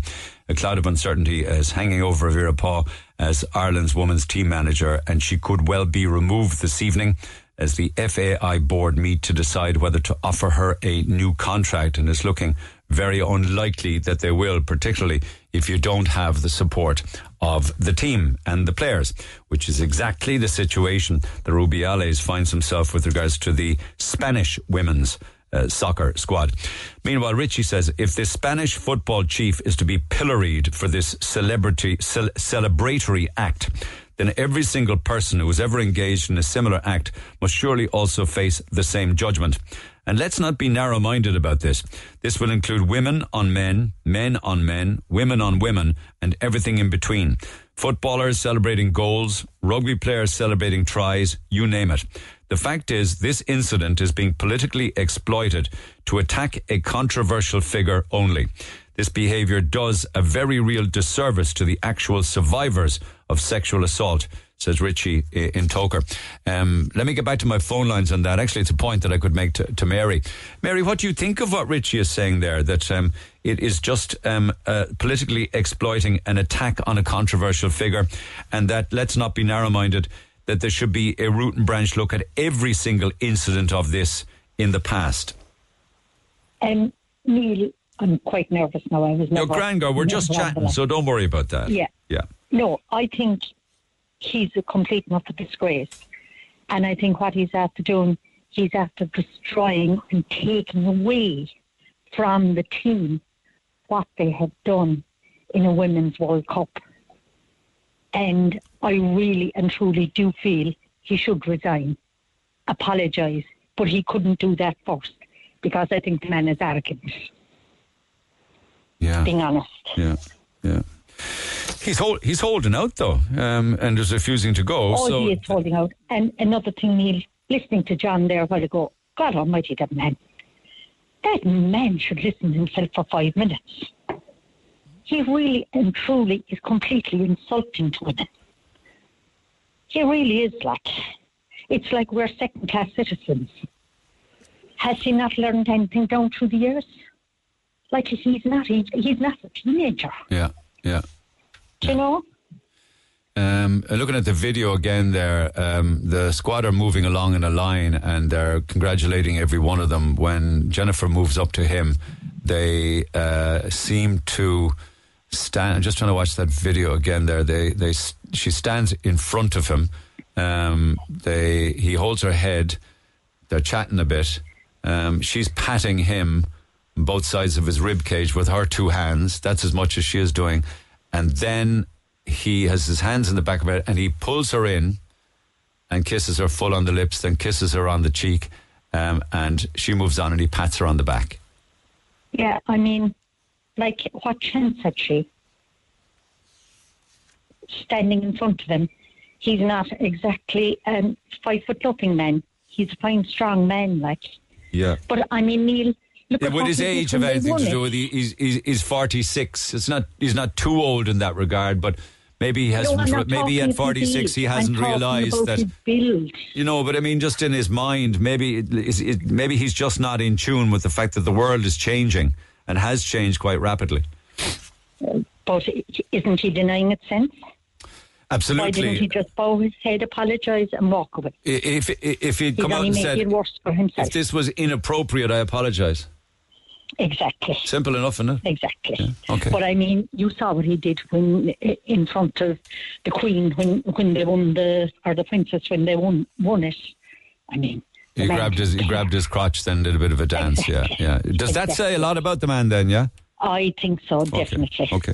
I think so. Okay, and the points John were making that you're saying he should go back into his cave, were they related to the Me Too movement being opportunistic, he said? No. I mean, the man is so old-fashioned, he's frightening. He's like living back. I think his point is that everything in the world now, it's a very hostile place. It's kind of a fearful place we live in now, where everything is minutely examined under a microscope, and it's gone too far. There's certain things that have gone too far, but when women stand up for themselves and they are not allowing themselves to be sexually abused anymore, I do not think there's anything wrong with that. Okay, well said. Thank you for that. Much obliged to you, Mary. John, good morning. Morning, Neil. How are you? You jump in on this. Your thoughts? I didn't see what happened, but I don't condone anyone inappropriately or unconsensually making contact with anyone. If I put my hands on someone in public, I can be done for assault if it wasn't a mutual contact. But my point is, the eagerness of some people to call it a sexual assault.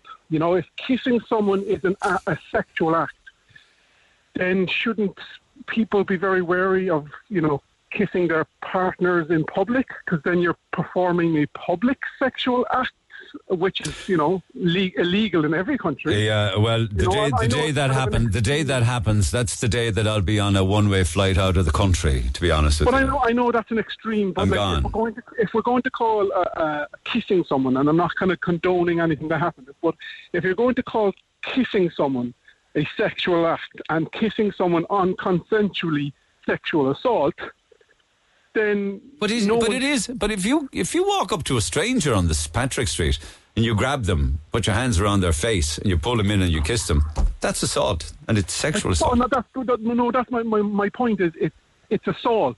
Now, you know, sexual assault would, in my opinion, require an act of a sexual act, and if kissing is going to be categorised as a sexual act, then, you know, where do we draw the line of kissing? You know, is kissing okay if you're going out with someone?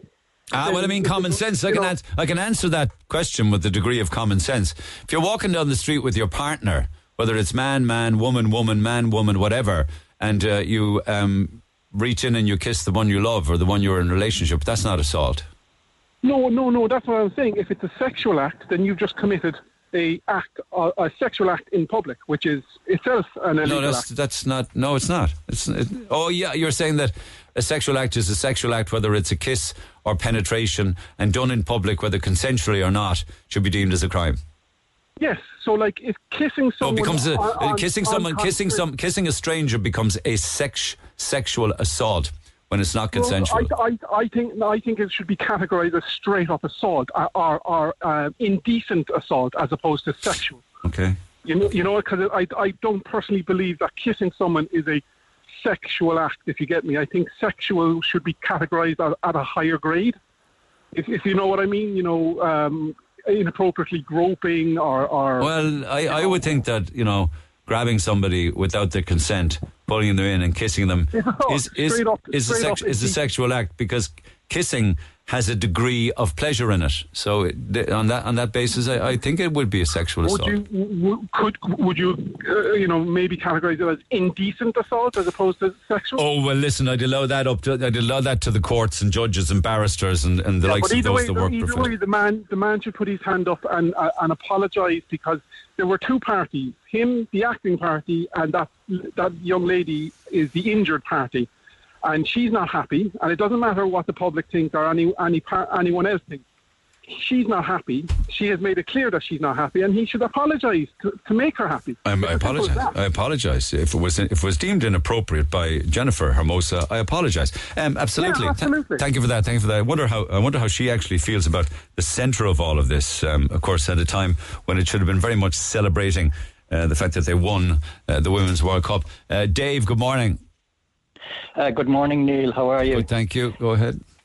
Neil, my issue here was really more to do with the gesture that Rubiales made in the company of the Spanish Queen and her daughter. The crotch grab, yeah, and the bit of a kind of a shimmy that he did while grabbing his crotch, okay? Go ahead. Like, firstly, it reminded me of the Argentinian goalkeeper and the disrespect he was showing at the World Cup when he was going up to collect his particular award, you know. But more to the point, Neil, he got into a lot of grief over that. Actually, it was almost like using the World Cup as a phallus or a phallic symbol, wasn't it? A phallic symbol. Now, sometimes, as I explained to Kevin, it's in antagonism towards people below the VIP box who may have been goading that particular person. But either way, it's disrespectful. It's in the company of the Spanish Queen and her daughter. And regardless of everything, the cameras are on a person like that, and it's going out to the worldwide population. He apologised for that, actually. He did, and really, I suppose, it's not just one action, it's two actions that really need him to say to himself, I need to go here, because at the end of the day, what I thought was maybe an issue was that maybe she should have gone to the police. And, made a formal complaint. I'm not so sure if she has done that. and in that way leave it go through the police charges. I don't know where they're at with that aspect of it. I did read somewhere this morning that prosecutors at Spain's National Court said that they've opened a preliminary investigation to consider whether the kiss could constitute an offence of sexual assault, and that they would be contacting Ms. Hermosa to ask if she wanted to make a criminal complaint. She has said the unwanted kiss left her feeling like the victim of an assault. Authorities said they received several complaints, one of which accused Rubiales of obscene exhibitionism, which you're referring to in the presence of the box with the Queen and her daughter there. Yeah. So so she, so she is going about it in a certain way, and I think if that's the case, then it has to follow through that it is an assault and go through the Spanish legal system. But either way, the man is a joke, and in my opinion, really, disrespectful not just to the people in the VIP box, but also as a leader of a Spanish FA. It certainly wouldn't be held. But listen, if nobody wants you and the team don't want you and you don't apologise for something that clearly upset a woman and has upset all of her teammates, and in spite of his mother backing him, I get that. Like, if he's not, it's probably too late to apologise now because it wouldn't be meant. He just shouldn't he be sacked really now at this stage? I mean, there's no coming back from that. He should be sacked, but it's like everything else. Maybe there's certain clauses in his contract. Maybe he's holding out. Maybe that he will go, but he's looking for decent money to go. Perhaps? Yeah, absolutely. Okay. Absolutely. All right, okay. Neil. Thank you. Got another Dave, actually. Dave 2. Dave, good morning. Good morning, Neil. How are you? Okay, so you saw, I think it was your daughter showed you another video, is it? Yeah, there's videos. There was a video over the weekend. There was a race, horse racing in England, and the jockey won a great race. And the owner of the trainer, the lovely lady, came over, grabbed him and kissed him on the lips. Nothing about that. And a very known woman in England, a sports reporter, she was doing an interview on television, and she said, I read her column, that she said, at the end of the day, she kissed your man, the fellow, she was interviewing a man, and she kissed him on the lips. I forgot myself. Nothing about that, like. So there's a hidden agenda here, and the hidden agenda is that the Spanish football players, they were looking for more money, and this man held out. He was doing things according to book, and they wanted more money, and they were kind of going on strike before the World Cup itself. So I think the hidden agenda is to get at your man because they weren't getting what they wanted. Is it your point that when the owner of the horse did it to the jockey, the same rules apply because she's a woman kissing a man? Is it? And he was a young jockey, you know what I mean? She was a bit older than him, but that's beside the point. But they could be the greatest friends in the world, for instance, and know each other, and that he might be. He probably knows that girl too as well in Spain.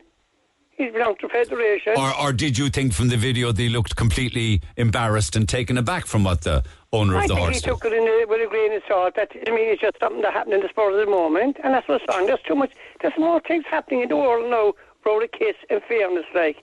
There's some alternative moment behind this.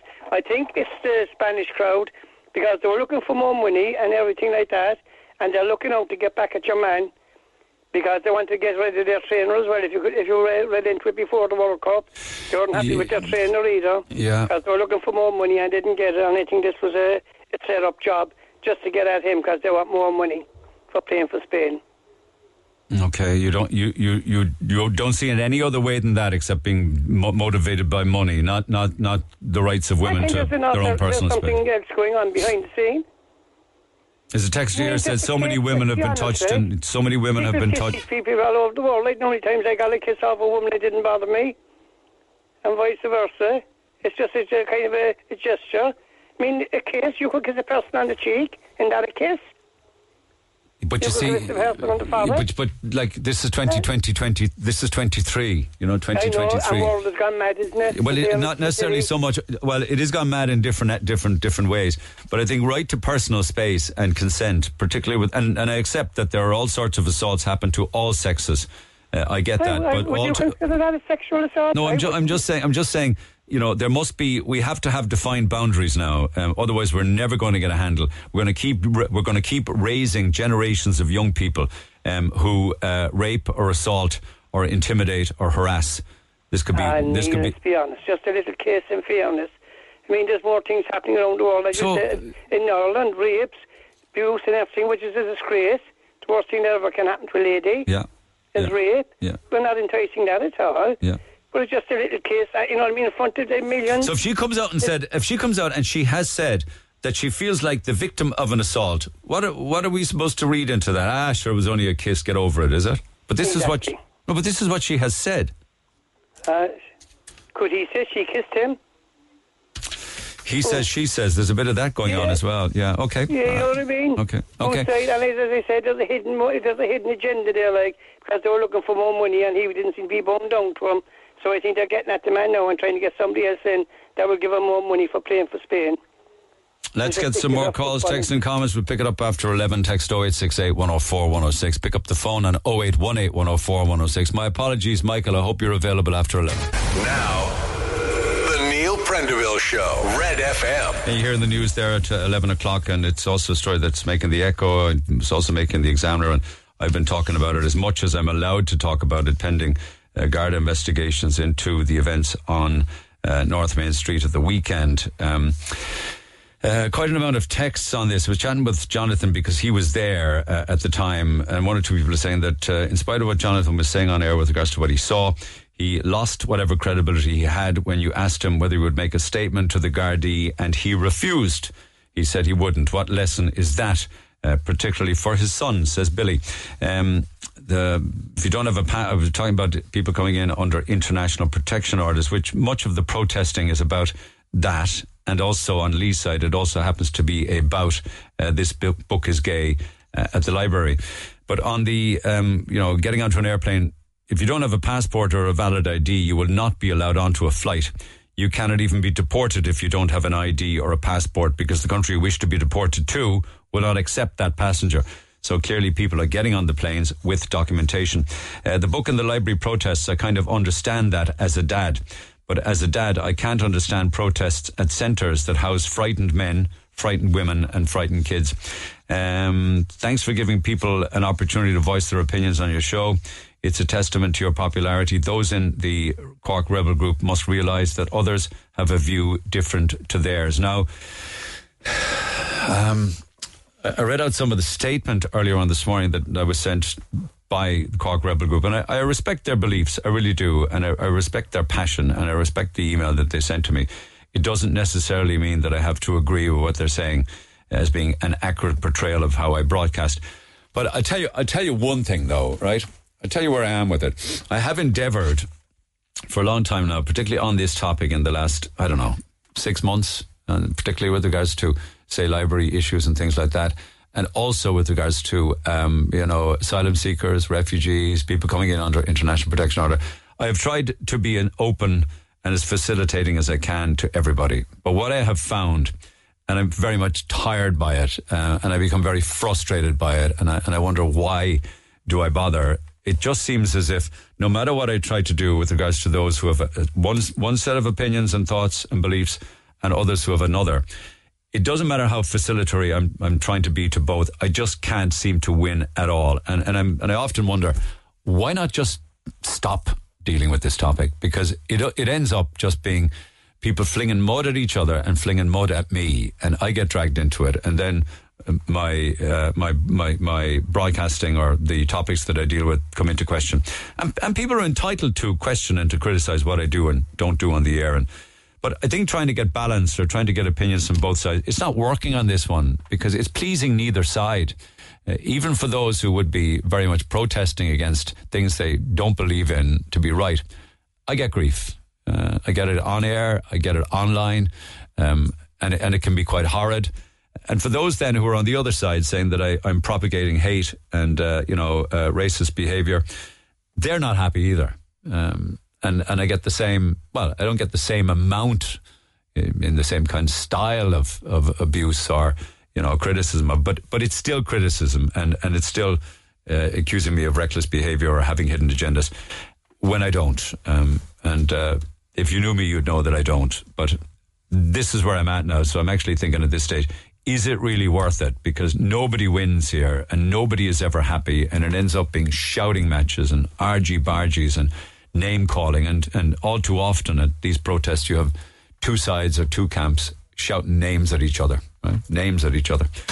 So that's where we're at. I do thank you for saying, thank you for giving other people their opportunity to express their points of view. But on this one, I actually think at this stage it's not worth it anymore.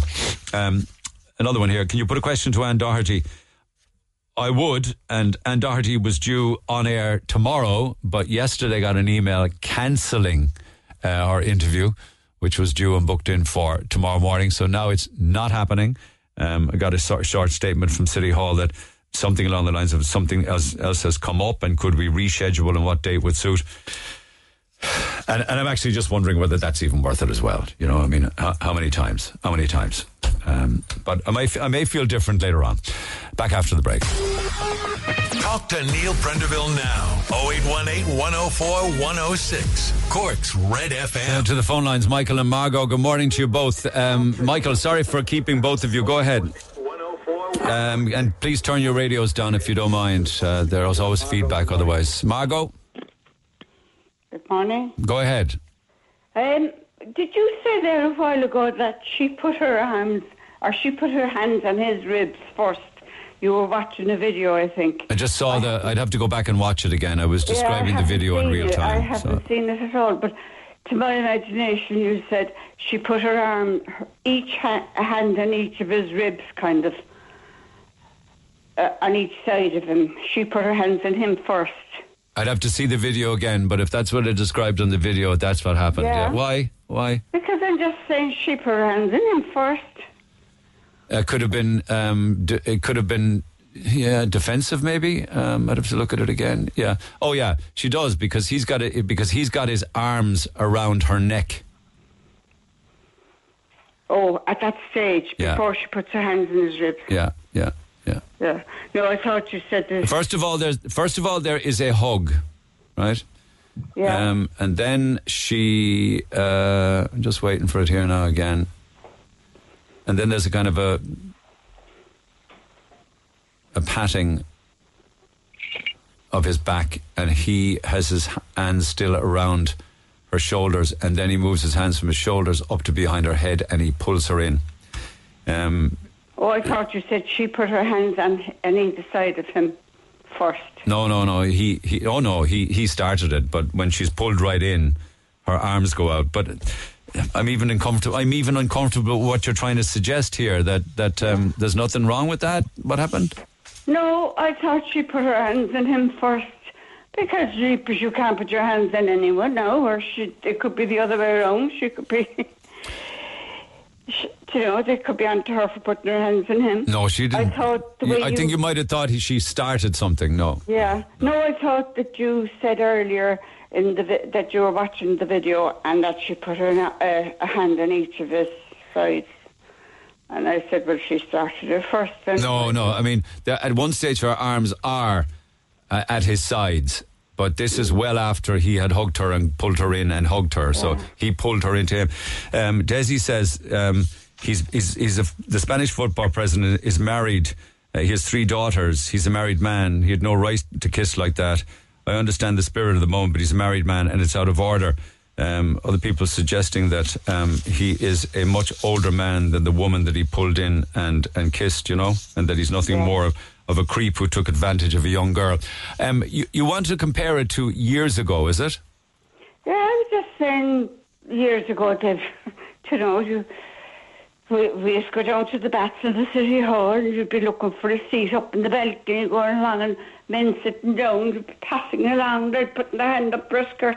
You just go away, they'd put their hand right up under your skirt. I don't know, it's just a change of times. But if it is a change of times, thank God those times are no longer acceptable, and the women don't have to put up with that. But we didn't even take notice of it. Why didn't you take any notice of it? I don't know. We just didn't take notice of it because we knew there was no harm in it. What were they going to do? A load of people around. What was he going to do to her? In the broad daylight. Or was it that young girls or women at the time you were describing, believed that this was just the way it was, and there was nothing you could do about it? You'd run away from them, right? Yeah. You wouldn't encourage it at all. Yeah. But, of course it's not encouraged, but it seemed to be the norm. Yeah. But I'd say it was of the times, and men at that time didn't think what they were doing. I don't know. Well, they were objectifying women. Ignorance, really. Totally, they're more yeah. educated today. Thankfully, that's not acceptable. Yeah. Okay, the video is very much available anyway. If you want to take a look at it yourself, I was just trying to describe it in the moment as it was running. Michael, good morning. Neil, how are you? Good, thanks. I do appreciate you holding. Thank you so much. Go ahead. Please, no worries there. No, like obviously, the Spanish FA obviously are under serious scrutiny at the moment, and it's completely acceptable that they are. But the only thing I'm trying to highlight here is if that incident didn't happen in the Spanish FA, there was an incident that happened last week. I think somebody was on a while ago. They highlighted it. There was a racing festival last week, York. It's one of the biggest of the year. And on Friday there, a horse that was a complete outsider, he won. His name was Living the Dream, and the jockey was Sean Curran. And, I was watching it live myself, and I was watching the afters, and the owner, they have a joint ownership. Her name is Julie. I'm not interested in her name, to be quite honest, because I don't know where it's going to go next with this jockey. But just describe what happened. Oh, no, just like the aftermath of the win. Obviously, the owners were lost in emotion, and she went over to congratulate the jockey, and she just grabbed him by the face and kissed him on the lips, and the jockey, you could see afterwards, was just in a bit of shock. Obviously, someone mentioned a while ago that he was smiling to hide that shock. But again, just try to highlight if all the stuff that wasn't happening in the Spanish FA, if the fact that this happened, would this be highlighted on the papers, etc.? Especially the fact that it's it's a male that was approached by a woman, the way that a man approached the Spanish FA soccer player. That's just the highlight I'm trying to make. If this happened and what happened with the Spanish FA didn't happen, would this be getting as much? Well, I do know that in the case of, say, for instance, the Spanish story has a young woman saying that it was unwanted and made her feel like the victim of an assault. But the jockey you're talking about has not made any comment at all about being upset about it or viewing it as being non-consensual or being upset or hurt by it. He said nothing. But the jockey himself. But Jenny Hermosa has. Like the jockey himself, he's not really known. He was coming up against huge jockeys in the field, and if that was, maybe someone more known, such as, Ryan Moore or someone like that, if it was brought into highlights, but the fact that, this fella is a young bloke, it's just brushed under the paper. You see the video on Twitter yourself, and there's people talking. No, I've seen it a few times this morning. I see exactly what happens. Yeah, and I suppose you're entitled to make a valid point that we should equally be as angry or as annoyed and find that just as unacceptable. 100%. What's happened with Spanish FA, completely unacceptable. There's people saying it's the spur of the moment thing. If that's your actions in the spur of the moment, there's something kind of not right there. Yeah. Good point. And good comparison to make, because it's not the first time I've heard comparing the two different stories, one involving the jockey and the owner, and the other, of course, technically. Tapawa, good morning. Good morning. We make an interesting point in the sense that Rubiales is technically her boss. Yeah.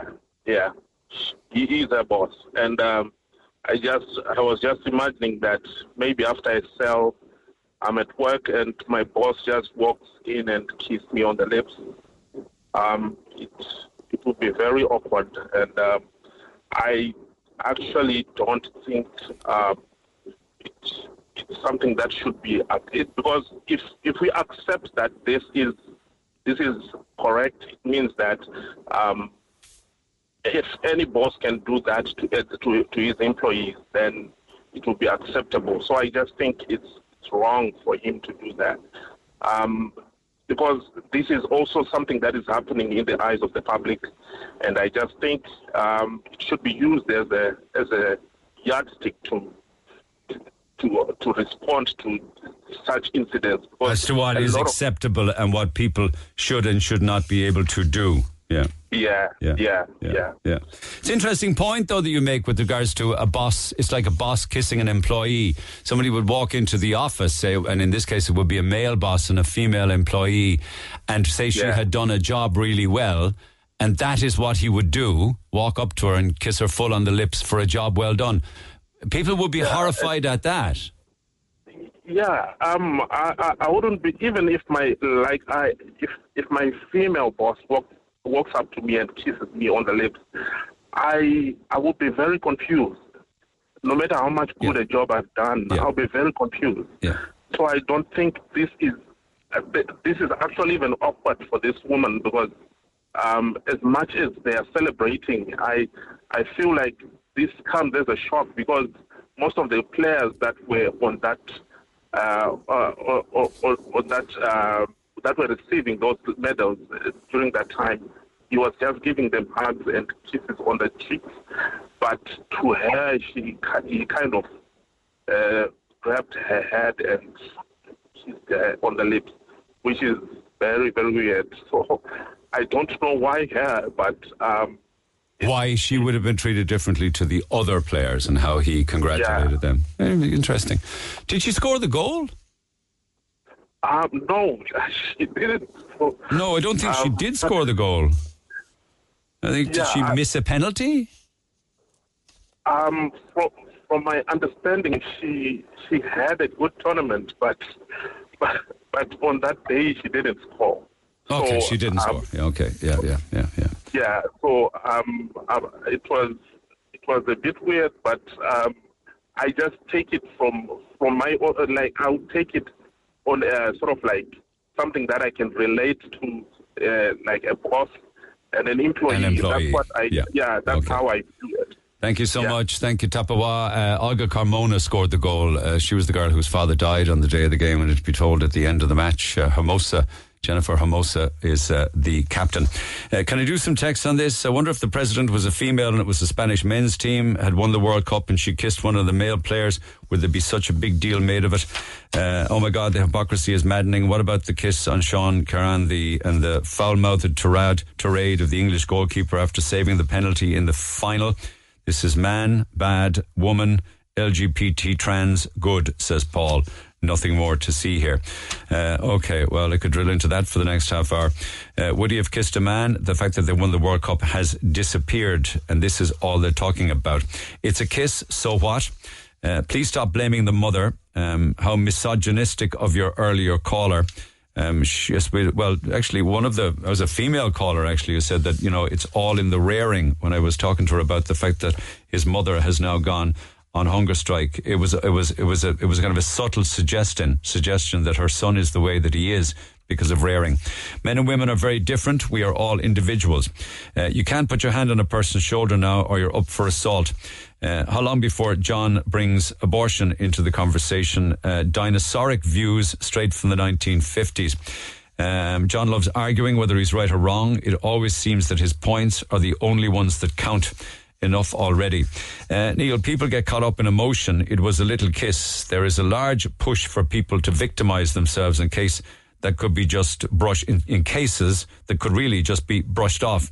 Just to show the hypocrisy, the owner of the horse, a woman ran up, kisses the winning jockey. No issue with that. Why not? It was the same forcible head grab. What a disgrace. John's comments. Is it okay for a man to touch a woman? No. The Spanish footballer said that she did not consent to that kiss. How dare John think that it was okay and that the guy did nothing wrong? I suppose John thinks the grabbing of his crotch is all right too. Latin culture traditionally is very kissy, has been for centuries. Would that be a factor, I wonder? Surely it was non-sexual.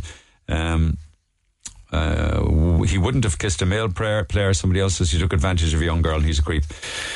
When I saw the picture of the kiss, it looked sexual, but when I saw it on the news last night in motion, it all happened so fast, I'd say it was just excitement. I was up in Murphy's Rock on Sunday when Liverpool were getting the goals. It was fantastic watching people kissing and hugging. It was brilliant to see. Unless the girls on the team know more about the guy than we do, I have to say, all of this is being blown out of proportion altogether. And there are so many more. I hope to dip back into them back after the break. The Neil Prendeville Show on Cork's Red FM. Our phone lines remain open after midday. 0818 104 106. Lots more to do, and a lot of it I will come back to tomorrow. Before I wrap up this morning, also, today's the end of our summer family passes, lads. And if I were to go through all of the people or all of the different holiday attractions that we give away over the summer, I'd be here all morning. But today's our last day of the summer family pass giveaway. So a huge thank you to all of the wonderful places that took part this year, especially Cork County Council, because they've facilitated an awful lot of the different family passes they gave away. And can I remind you again, probably one of the best tourism apps I've ever come across is the Cork app. It's called Explore Cork app, and it's well worth downloading on your phone, because even across the autumn and the winter, you can still find fantastic attractions all over Cork City and County. And they all got involved. We gave over 200 family passes to our listeners throughout the entire summer, and it was fantastic. And to wrap it up today, we have before quitting time this morning 4 family passes for Spike Island. That is the trip of a lifetime if you've never been there, and you're going at a time now when they've put in huge amounts of extra development, spent lots more money on the island, so it's well worth seeing. You'll be taking a trip through 1,300 years of Irish history, as well as that Skibbereen Heritage Centre. And I also singled that out as being one of the best places that I've visited in the entire county ever. Not only does it tell you as much as you'll ever need to know about the Great Famine, even if it was a famine, more like a genocide, but you learn about all sorts of life in West Cork down through the centuries. So those are the passes we give away just before midday today. There'll be 4 family passes for each of those. But meanwhile, and I will come back to lots of other texts throughout the course of what time I've left and pick it up tomorrow. But for those of you that like to listen to podcasts, right, and wherever you get your podcasts, it could be on Go Loud, it could be on Spotify, it could be on iTunes. There is one that has been operating now for about 6 months, and it goes from strength to strength to strength. And it's called Left on Red. And it is 2 women who are good friends and just come together on a weekly basis. I'm just talking off the top of my head here. On a weekly basis, and they just chew the fat, and they are very, very open about all aspects of their life, particularly with regards to romance, relationships, and dating. And that podcast is absolutely flying now. Julie Haynes and Brenda Dennehy, late of this parish, are behind it. And Julie was telling me that you're saying upwards of about 80,000 per episode now, and growing. And growing, yeah. And Brenda joins me by WhatsApp from the UK, where she's based a lot of her life now. Brenda, good morning. Hi, Neil. Morning to you. And a sellout of the Opera House at the weekend. Pinch me, says you. Oh my God, it was just incredible. What a night we had on Friday evening. It was, surreal. That's the only way I can put it, surreal. Yeah. So you're flying and continue to do so, and continue to chart as well in the different podcast charts. Yeah, we're up there like top 10 nearly every single week, which is just another pinch me moment. So surreal for both of us. Okay, Brenda, what does Left on Red mean? Because it's probably lingo now, is it, for dating culture? Yeah, Left on Red is, with WhatsApp, if you're messaging someone and you see the blue ticks and they don't reply, it's more of that means they've left you on red. So if you're in a dating scene and someone leaves you on red, you're like, oh my God, he's after leaving me on red, which is like, that's really bad. That's, as we say in Cork, mortified for yourself. So it's left or right if they don't reply. You see the 2 blue ticks and they've left you on red. Like, they practically ghosted you. So when does it mean they're not interested, is it? Or is it they're just busy? Well, you see, it comes and goes. You can pick it up 2 ways. But if you're in the dating scene and they don't reply, a lot of the time it's like, look, I'm not interested, Like, I listened to quite a number of them over the past couple of days and kind of sped through a lot of the different... No, I mean, they're almost addictive only because you're brutally honest. So honest. Yeah. And I think that's why people relate to us, is we don't paint a perfect picture life. We come out and we say we've been left on red. Or Brenda there a couple of weeks ago went on a date with a lad and he said, look, what do you want to drink? And Brenda said, no, okay, can I play that? Yeah, play that one. That blew my mind. Go on, Brenda, just intro this for me. You're well capable of it. Okay, so I matched with a guy on Bumble. He was an EastEnders actor, and a bit of a thing for an actor is actually, I suppose, by these few days.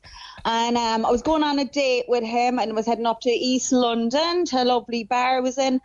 And, we were set up to meet. I was in there before him, which I usually like to be, because you know me, Neil, I get a bit nervous, you know, the nerves to be at me. They do when it comes to dating. For some reason, I get myself into a state. We don't know. We don't know who the actor is, do we? But he did it. No. Well, you know who he is, but you're not. I know who he is, but look, I'm going to say everyone says, is it Dean Gaffney? It's not Dean Gaffney. All right, I'm going to clear that here. It's not Dean Gaffney. I don't know where you're going to start with this, but I leave you.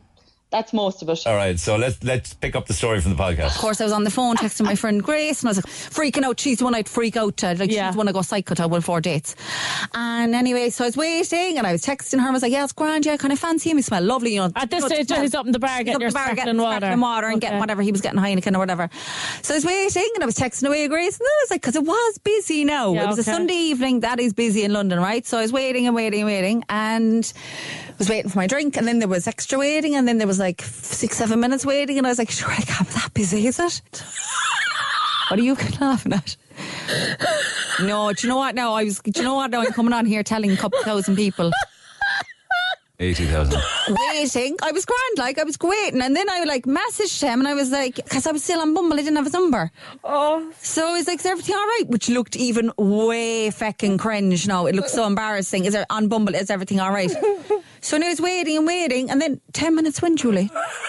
No, 10 minutes of my time went, right? Not joking, Here's me in the little skirt getting off the high bar stool. And no, I'm not joking, he was gone. No, he was actually gone.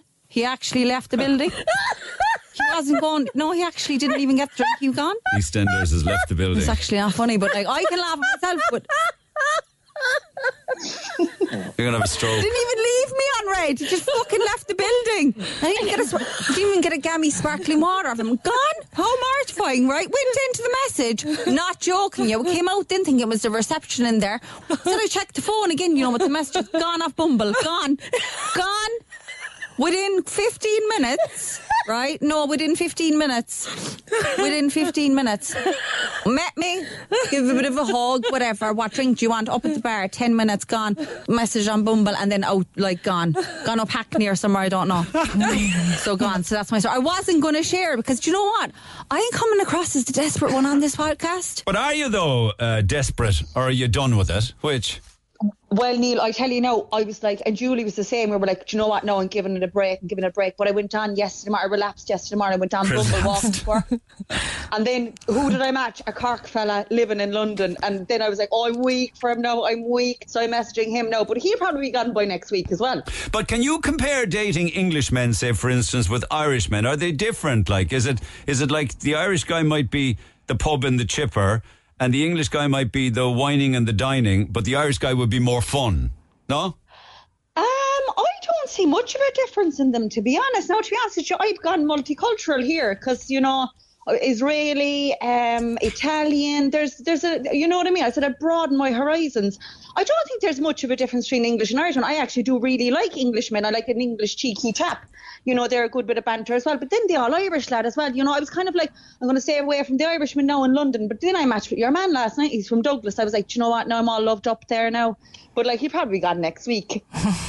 What about yourself? I mean, you're very, very honest. You live in Cork. You live your life online. You're an influencer. You share many, many stories about your life and your children's life. Do you worry that you might be sharing too much? Sometimes, and that actually happened to me as well a couple of weeks ago. So I was actually seeing a guy, and I put it out in the podcast, and both myself and Brenda were chatting away about him, but I kept him very, very private. I never said his name or where he was from. But they tracked him down and they messaged him, and I never told him about the podcast because I like having a bit of a crack as well on the podcast, and I want to keep all that private. I want him to get to know me by chatting to me, not by listening to the podcast or watching me on Instagram. But yeah, they found him and they messaged him and they said awful things so that's gone. That was the end of that then. Oh really? Yeah. It ended the relationship? Yeah. But you are keen to settle down, though. I am keen, yeah. But I'm a single mom, so it is hard trying to get out with the kids as well, So I share all that as well on the podcast. But not only do you guys share, and you do, and you're very open, and I've said that already, but many people get in touch and they share their stories. I was intrigued by a lot of them. One was particularly there was one particular story about the lonely farmers' wives. That's right. So that was about 2 weeks ago. We had that episode, and we just put out in both of our Instagram stories, was like, tell me if you're in a relationship but you feel very lonely. Neil, I never got so many responses by women saying, I'm a farmer's wife and my husband's out doing the silage morning, noon and night. 7 days a week. Yeah, 7 days a week, yeah. So they are trapped in relationships that they're just unhappy in. Unhappy, yeah, exactly. But when you look for a relationship, then people say nasty things. I mean, what kind of nasty things do they say? Like, they were just saying stuff that I would have said on the podcast, and things that would have happened months and months ago, and they were just telling them all, like, they told them my life, basically. They just wanted to take you down. Do you know what they were doing? They were stirring the pot. Yeah. Shit stirring, Yeah. Does that come with the territory now, Brenda, do you think? I mean, selling out the Opera House, a weekly podcast with huge amounts of numbers, that people will want to begrudge and will want to troll. Yeah, and do you know what? I think there was a post that was on an article up on Carpio, and there was a few nasty ones. I actually didn't see it, but what the thing is, people love to bring it to your attention, the bad stuff at times, going, hi, did you see this? This is written about you, that's bad, which I do not get people's mentality doing that. But honestly, Neil, I know people say, that doesn't bother me. I genuinely, the more they comment and everything, the engagement is better. That's the way I kind of look at it. But of course, if you see stuff at times, you know what I mean, which I don't read comments and stuff like that, but if someone pushes it in my face, I've no choice not seeing it. It doesn't really bother me that much, but obviously I'm aware it will come with the territory. When we were going out starting the podcast 6 months ago, I had to think about this. How far do I go? Yeah. Yeah, but you do put it out there. There's another episode that's very close and personal where you talk about weight loss and girls and young women who are absolutely, totally hooked on weighing themselves. You spoke about girls who weigh themselves every few hours. You spoke about your own rapid weight loss. You also yo-yoed to a size 17. That's a lot to put out there. It's almost suggesting eating disorders, Yeah, exactly. And both myself and Brenda, obviously, like any other woman out there, we're watching what we eat, but we also put out there, don't be weighing yourself every day. It doesn't matter what it is on the scales. Go with your clothes, and we just chat normal. It's just normal chit chat. But would you worry that young girls aren't really thinking that way? That they want to fit in and that they want to have the perfect body image, and they do become slaves to what they eat? And literally, do you, Brenda? Do you think that far too many people, young girls in particular, do have a problem with weight and are constantly on the scales? Yeah, I would, I even admit myself, I would have had some sort of disordered eating years ago, because I've gone from a size 16 at one stage to a size 6, and it took me years to kind of find the stability. I've been too skinny, or I've been overweight and stuff like that. And obviously, I would want to message, I remember weighing myself every day and stuff like that. And I think our message we put out there was you shouldn't be doing that. Yeah. But also, we're not medics or anything like that. We can only share what we think. But there was this email of the girl who was weighing herself, I think it was several times a day. Yeah. And obviously, we don't live in a perfect world. And with social media and everything now, everyone's striving for perfection. And you see all these kind of different trends on TikTok and everything. And of course, people are going to be influenced by it, But do you I know that Julie says that she wants to. Are you going to continue with the quest to fall in love and to settle down? Clearly, you'll be telling a lot of funny and interesting stories along the way. But is that the objective, or are you more career orientated? And can you have both?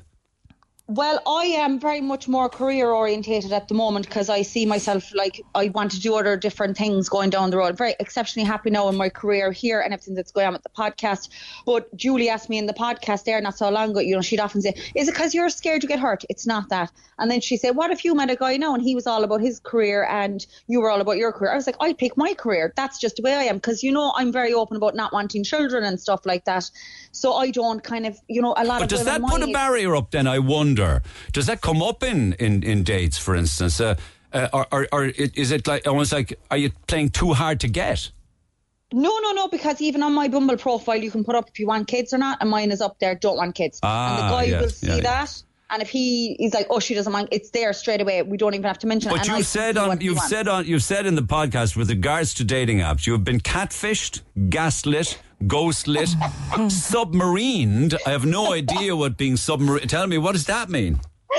Submarined is like a submarine. They go they're there, they go down, and then they come back up again all of a sudden. Whatever that means. You told a great story, Julie, about a Deb's swindler. I was laughing at that because I love swindler stories. You know, they're great. What was that story with the Deb swindler back in 2006? So I don't know if you remember, but years ago, our school in particular, what they done, they got this man in, and he was like, "Girls, instead of ye now try to organise the band for your Debs, you know, what food to have, like what date." He was like, "I'll do it all for ye. I'll play the middleman." So we're like, brilliant. Was he doing this in loads of schools? Loads of schools across Cork City. So we were like, brilliant, we got in this middleman anyways, and he was like, I can't remember how much deposit he wanted off us, but we all handed him over a deposit, and he ran. Here's the thing, I don't know if Brenda remembers that, but I remember I was on air covering that story at the time. We're talking about a good 100 grand back in the day. 200,000. 200. Yeah, we Googled it afterwards. Over 200,000 he ran away with. A total charmer. A total swindler. Yeah, Deb Swindler as you called him, yeah, that was so we actually only did this episode. That episode only came out yesterday, so we spoke about that. So we actually did a call out for anyone else that was in the same boat, like who actually used him, and he did a runner with all the money. One of the things I noticed actually all the way through the ones that I've listened to is it comes to women in their 30s. There was an aspect of it of women in their 30s who had never had a boyfriend. Is that true? Yeah, so that we done that about 3 weeks ago. So we why is there a shortage or an imbalance or what? This girl actually messaged me and she was like, I just know my worth, and every guy that ever approached me, I just knew he wasn't for me. Why did she give him a chance? I don't know. She was just like, I just knew from the moment I spoke to him, he just was not for me. Brenda, do you guys do women set the bar too high for men? No, I just think, as Julie said, they know their worth. And like, there was also like women who said they'd never been intimate with a man and they're in their 30s, you know, so they're just not, you know, going to go off and sleep with someone just for the sake of it, you know. They wanted it to be special.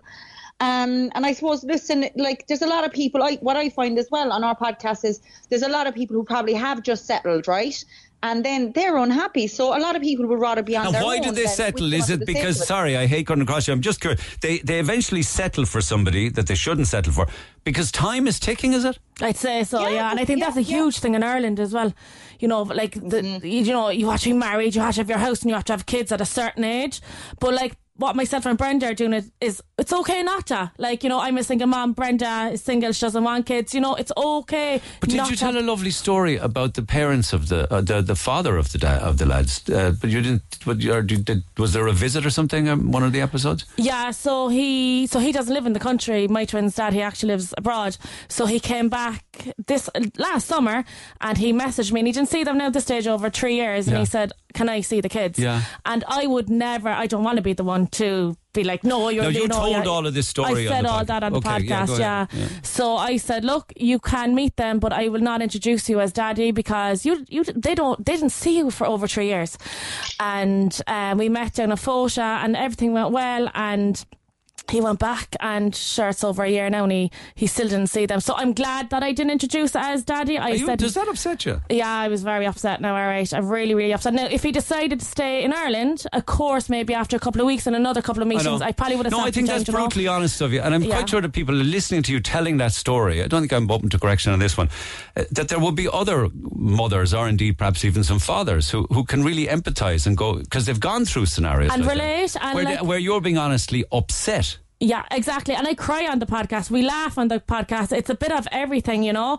I'm confused. Like parents, like we don't have like a book or like an instruction book how to parent. There could only be one of you soon, because a little birdie tells me that Brenda's gone to jail for non-payment of a television license. Me too, though.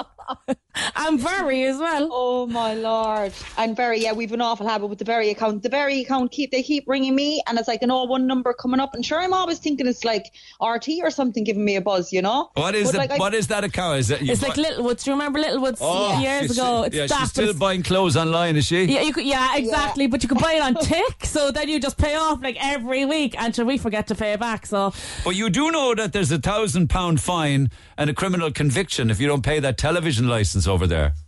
Yeah, but Neil, I've been informed because I actually don't have the BBC on my TV. That excuse doesn't wash. No. No, I'm telling you, it does. I've checked out. I've told them that I don't have BBC and all that. I wrote back to them, and sure, if they're calling anyway, I didn't give my own actual name. So if they're calling, they're looking for someone else. You see, I'm on the first floor here in the flat, so I'm always looking out the window who's calling, you know. Don't worry about it, right girl. outside my door. With all of the shenanigans going on in Ireland at the moment, I haven't renewed my television licence either. I didn't either, and I'm quite open about that as well on the podcast. So the three of us might share a cell. I'm happy to have a vacation for me at this stage. Is there a part of the podcast where you do a thing called Ick of the Week? Yeah, so we do that every single week where we tell our icks. Like, what's an ick? An ick could be, in our podcast, it's anything. It could be like, a couple of weeks ago I did like the car parks are really tight spaces. That was my ick of the week. Like we could do something like a man with a Velcro wallet. Like that's another one, yeah. Is that a no-no? Oh no, that's a no-no. Yeah. What about shoes, no socks? Yeah, God, no, it's a no-no. Ick. Oh, Neil is giving me the ick here. He has shoes with no socks on. What does that make me? An ick. That's an ick now. Yeah, you're an ick. Have a few icks, Neil. Something that annoys you. Do you know what your ick is? The kitchen in Red FM gives you the ick a lot of the time. Oh my God, you're going to get me into such trouble. Oh no. Well, you say it on air. You say it on air anyway. I'd love to catch the culprits, Brenda. I really and truly would. Whoever leaves those dinner plates at night, I'm coming for them. Men who snore. Yeah, that came in a couple of times. Yeah. What about women who snore though? Well, like there's research out that says that women find snoring a turn off, but men don't.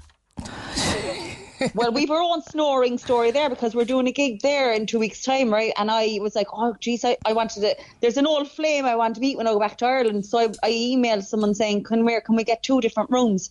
Because I think Julie snores. I filled her in it, you know what I mean? So now they actually think Julie's a mouth snorer. And I'm not. She uses this as an excuse to get her own room.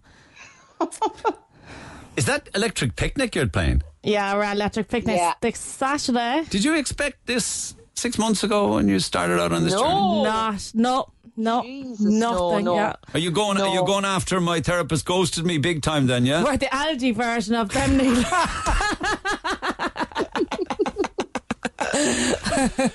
Electric Picnic. So what's next? So we're doing an Electric Picnic this Saturday, so we'll be in the Mindfield tent at 1:15 to 2:15, and then a week after that, Brenda, if you want to.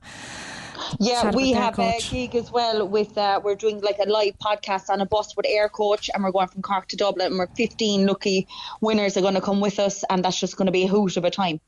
But this ultimately will grow and grow and grow then. This is not just a sideline or a passion. This is big business. I travel up to Dublin every Friday from Cork to Dublin, and Brenda travels from London over to... Can you make money out of something like this?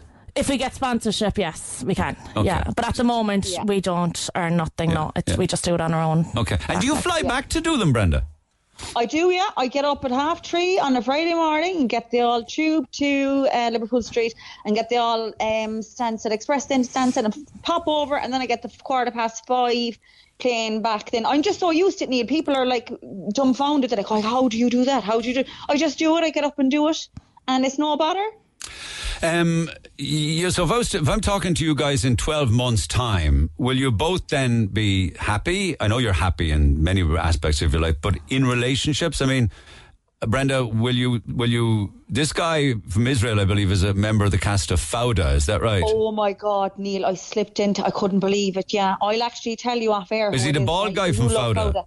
No, it's not Doran. No, but do you know that Doran was actually a special agent in real life where he took up the acting? That I didn't know. Yes. It's even better. And I have you to thank for this because you told me about Fauda. Oh, it's a great show. Totally great show. Amazing, and, are you meeting the guy from Fauda? Yeah, I met him. And now he's he's in Budapest, but he's back in 2 weeks' time again. So will you settle down? I mean, is this the quest? I mean, it's being open and honest with people and sharing your stories and having a laugh. I get all of that. But ultimately, there's a relationship bonding here, isn't there?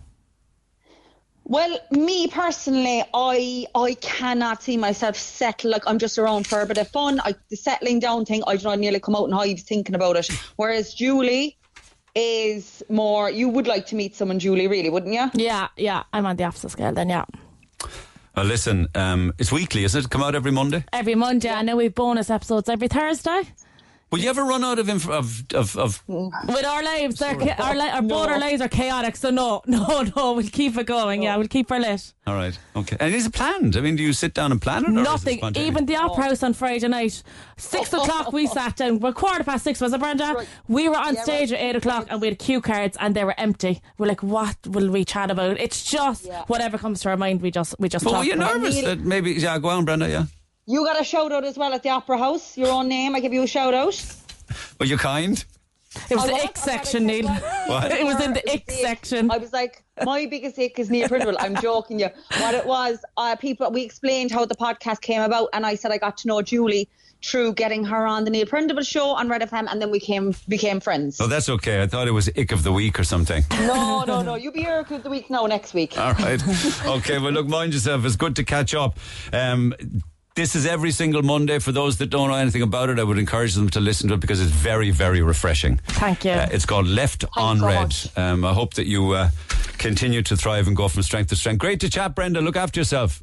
Cheers, Neil. Thanks so much. You got Julie here in studio, so good to see you again. And you too, Neil. Thank you so much. Don't be a stranger. Mind yourself. Take care. Get it off your chest. Call Neil Prendeville now on 0818 104 106 Red FM. Yes, indeed. Julie and Brenda, best of luck to them. Last bit of business this morning. Family passes for Spike Island and Skibbereen Heritage Centre. We've got 4 family passes for each of them to give away. That means 8 callers now. Pick up the phone on 0818 104 106 for Spike Island and Skibbereen Heritage Centre. You will enjoy whichever one you manage to win. Have a good day.